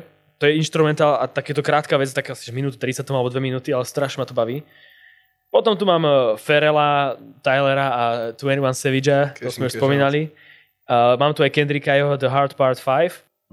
A potom som tu dal aj toho môjho Wondera, keď som ho toľko počúval, je to už dávno, lebo tam si pamätám, že keď vydal ešte len ten teaser, jak sedel v tom aute, jak sa to len rozbiehalo, tak som si povedal, že strašne dobre, že začína to, takže ten rozbeh tam, jak to začína z takého toho klavíru, či čo tam je a potom do toho beatu ako nabehne, tak ma to strašne baví. A baví ma to textovo, baví ma aj ten Šimon Švidraň na tom refréne, ako to spieva, takže ja som si tak akože úprimne. Z toho CDčka. Toto a Lieky asi pre mňa. Delete. Takže to sú také tipy. Aj to nejak skúsim pospísavať, čo sme tu všetko... Kokos, to bude strašná roboty. Pospísam, čiže takto. Podporovatelia na Hero budú mať spísané tieto naše nejak výbery a neviem čo, že tým to proste nejak tam napíšem, nech si môžu preklikávať. Všetci ostatní proste dostali vianočný darček, že to celé je zadarmo. Ale samozrejme budem rád, ak ma podporíte na Hero a tam dostanete zase na budúce ďalší exkluzívny obsah. Tak. A v tejto chvíli chcem asi teda poďakovať tebe, Hugo, že sme tu spolu strávili krásne, takmer 3 hodiny. Tebe, že si to vydržal so mnou. A vždy, no ja vravím, že pre mňa je to normálne, mám pocit, že tak sme museli okresávať, že sme okresávali, máme 3 hodiny, to je brutál. Ale nevadí, ja si myslím, že to proste je super, že to je zase trošku iná dávka informácií, ako väčšinou dávam ľuďom. Dobre. A možno ešte takto natýzujem, že už som samozrejme začal oslovať aj nejakých ľudí, ešte mám aj nejaké veci nesplnené z minulého roka, ako napríklad diel o Spotify, ktorý by som chcel spracovať. Tak som začal už aj tak oslovať ďalších, tak už som akože vravel aj minule, že so Saulom som dohodnutý. Včera som sa dohodol aj so Zajom a s Venom. Venom je veľmi zaujímavý týpek, takže to bude také, že rapové. A potom som vlastne ešte teraz na jednom, tiež na tej firemke, kde som spomínal, že som bol s tým Curly Simonom, tak tam som bol aj s folk rapom, aj ešte tam niekto hral. A tam aj Ščipo tam bol. A práve so Ščipom a ešte s manažérkou folk rapu som sa bavil, že by bolo fajn aj taký manažerský diel spraviť. Takže to sú také akože vízie na rok 2023, ale ja si myslím, že to sa bude ešte vyvíjať kade kam inám, takže ostaňte naladení. To bude skvelé, teším sa ja. Ja sa idem na večerať teraz. Strašne mi vyhľadlo.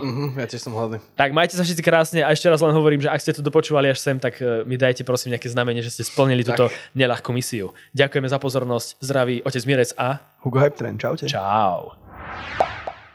Díky všetkým, čo ste dopočúvali až sem. Počujeme sa v novom roku, užívajte si sviatky, nechlastajte moc a ak sa dá, trošku si aj sem tam zacvičte alebo zabehajte, nech je vaše teličko vitálne. Všetky pripomienky, chvály alebo námety na diskusiu háčte na môj Instagram Otec Mirec, kde s vami veľmi rád rozbehnem nejakú diskusiu o hudbe. Ak máte nejaké tipy na hosti, pokojne mi ich napíšte rovnako na Instagrame a nezabudnite vo svojom živote počúvať dobrú hudbu, pretože tá zmení svet.